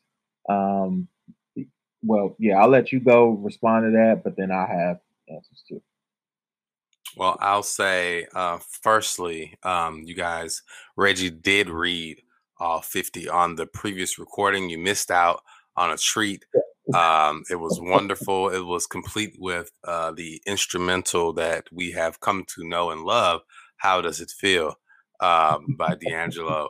But you missed out on that one. It was amazing. I was there, and I lived to tell the story. But yeah, very interested in the 5 under 35 honorees. You got Dantel Moniz. I hope I said that correct. But Milk Blood Heat, I've seen that get uh, uh, moved around a lot with some interesting reviews as well from some of our favorite folk. Um, that one I'm looking at. Open Waters author. I'm Yeah, trying to. My screen is ugly right uh, now. Let me back up. Caleb Azuma Nelson. Mm-hmm. Mm-hmm. Yeah, You got Nathan Harris, The Sweetness of Water, which has definitely received, different reviews yeah, um, because of the centering of because of the choice of centering, right? yes, yeah, In the novel, that and I, something that I'm looking at this time, like the folks who actually suggest these folks, Ruman Alam yeah. suggested Dantil. Mhm. Um, and Brian Washington suggested or selected Lele Yeah, for Stone Fruit, yeah. which I think is interesting. And Britt Bennett, when we're talking about reviews, Britt Bennett and Whew. the author of The Vanishing Half, Yeah, which I've got to read in 2022. yeah, But yeah, Caleb Azuma Nelson was selected by Britt Bennett. Yes. So those, I think the nonfiction, did out of those, did some of those reach you as well? And then I'll talk about the other genres, I guess. Sure, and big ups to the 535. That's kind of like if you will, like the 55, I guess, nominees in the National Book Award if you count them, because there's 10 long listers for 5 categories that I missed, and then that I mentioned, Mm-hmm. and then they do the 535 as well. So big ups to those recipients. Leli, Caleb Azuma Nelson, Nathan Harris, Dantil Moniz, and Claire Luche or Luchette, who's the author of Agatha of Lil Neon. Mm-hmm. So as far as nonfiction, man, I mean, I knew this book would be on there. Actually, I knew 2 books for sure were going to be on there, and I'm glad to see that they were, which is How the Word is Passed by Clint Smith and A Little Devil Yes. in America by Hanif Muhammad. I still have to Mm-hmm. read both of those, and I'm very, very excited to read both of those. But I was very pleased to see this on there. Shout outs to, once again, A Little Devil in America. Very pleased to see the things she carried by Tia Miles on there. That Yeah. um that is a nonfiction work that a friend of the show and fiction long lister Honore Jeffers has been championing. And of course, with Mm-hmm. that's a nice transition into fiction. Um, Honore Jeffers, another friend of the show, Robert Jones Jr., they were both long listers for fiction. That was very good to see. Honore, who will be reading in January, Robert, who we read in August for their novels, which are The Prophets and The Love Songs of W.E.B. Du Bois, respectively. But then, it was also nice to see Hell of a Book up there. There's a book that 2 books that I recently purchased, Matrix and Abundance, Matrix by Lauren Groff and Abundance by Jacob Guanzon. My apologies if that's wrong. They were on there as well. So yeah, man, it's definitely an interesting prize. It's a extremely loaded year in fiction. So the fact that they were even able to narrow it down to these 10, or regardless of whatever 10 it was, I think is very impressive considering the type of year that we have in fiction. Yeah, it was gear. It was gear. So Um, Yeah, that Matrix book. Speaking of Letty, Letty's reading that currently, I think, and I was unaware as to its subject matter, and I said, "Hey, Letty, what's that book about? Like the real Matrix? Like Keanu Reeves right. Matrix, and those brothers who supposedly stole the premise from that black sister." But I was like, "Hey, what's that about?" And she said, I think nuns and it's in the medieval time. It's like nuns and medieval times, et cetera, et cetera. And I said, hey, sounds like the Matrix to Yes. me. It's something like that, man. I know it's like 12th century in nuns. Mm-hmm. I actually Mm-hmm. want to read too as reading has started to mean something new to me now. Which you kind of mentioned earlier, just like being more of a wide reader. That's something that I would like to read myself, just to kind of get into something that I'm just completely unfamiliar with, right? And Word. one last thing I want to do here. I had mentioned Tia Miles's book a little earlier. I think I misnamed it though, but it's called All That She Carried: The Journey of Ashley Stack, a Black Family Keep Safe. That's on the nonfiction long list. And big ups once again to all the nominees across the categories: translated literature, poetry, young people's literature, nonfiction, and fiction, as well as the 5 under 35 nominees. Um, Killing Missouri. That's all we have listed on our deck. Is there anything that we missed that we should talk about? Anything that people should know that's forthcoming? Um, no, I think we hit it all. Yeah, just make sure you're following Books Are Pop Culture. Make sure you're following Reggie Reads. Make sure you're following the Black Man Reading. Yes. We always got something moving and grooving, right? Something. In thinking, I like to just put this bug out there, man. We're waiting on that next Reggie Reads interview with someone. Just wanted to put that out there, just putting it out there out in the universe. Will Smith said, once you make a decision, the universe is like water; it wants to get out of your way. And so, I'm just trying to help Reggie wade in the water and hopefully get something out there. Hey man, I mean, I have kind of fell off on these after shows I was doing. Maybe I could get back Hmm. to doing that. Who knows? But yeah, shout out to Mateo Scarapore. That was the interview I did earlier in the year. It was a lot of fun. It was dope. But I think that time will come when it needs to come. I know for now, what I will say is I'm having a ton of fun, just being a part of these wonderful experiences that we're doing with Books of Pop Culture. We've had some really dope guests there. And as you know, we never announce them up front. If you kick it with us on Sundays, 4 p.m. EST, 3 p.m. Mississippi, you never know who may show up. That's the thrill of watching Books of Pop Culture. It's a hostage situation every week because you don't know what's Hmm. going. So as he was saying, follow us. Check the link in the bio because you never know what we have in store. And I just want to make sure there's not anything else I want to mention. He mentioned following a Black Man Reading on Instagram. You make sure to stay tuned to this interview forthcoming with Tamika Mallory. Uh, it has been pushed back a couple times due to external circumstances, but it's going to happen. It's on the way. Stay Gonna happen. tuned. And also, you have a giveaway too, right? With Yeah. merch. Yeah, we got some new merch coming. So yeah, stay tuned for that. And happy Banned Books Week. Happy Banned Books Week. Yes. All right. And for Killing Azuri, I'm Reggie Bailey. When we come together, we are Books of Pop Culture. Thank you for listening, and we will see y'all soon. Peace, peace.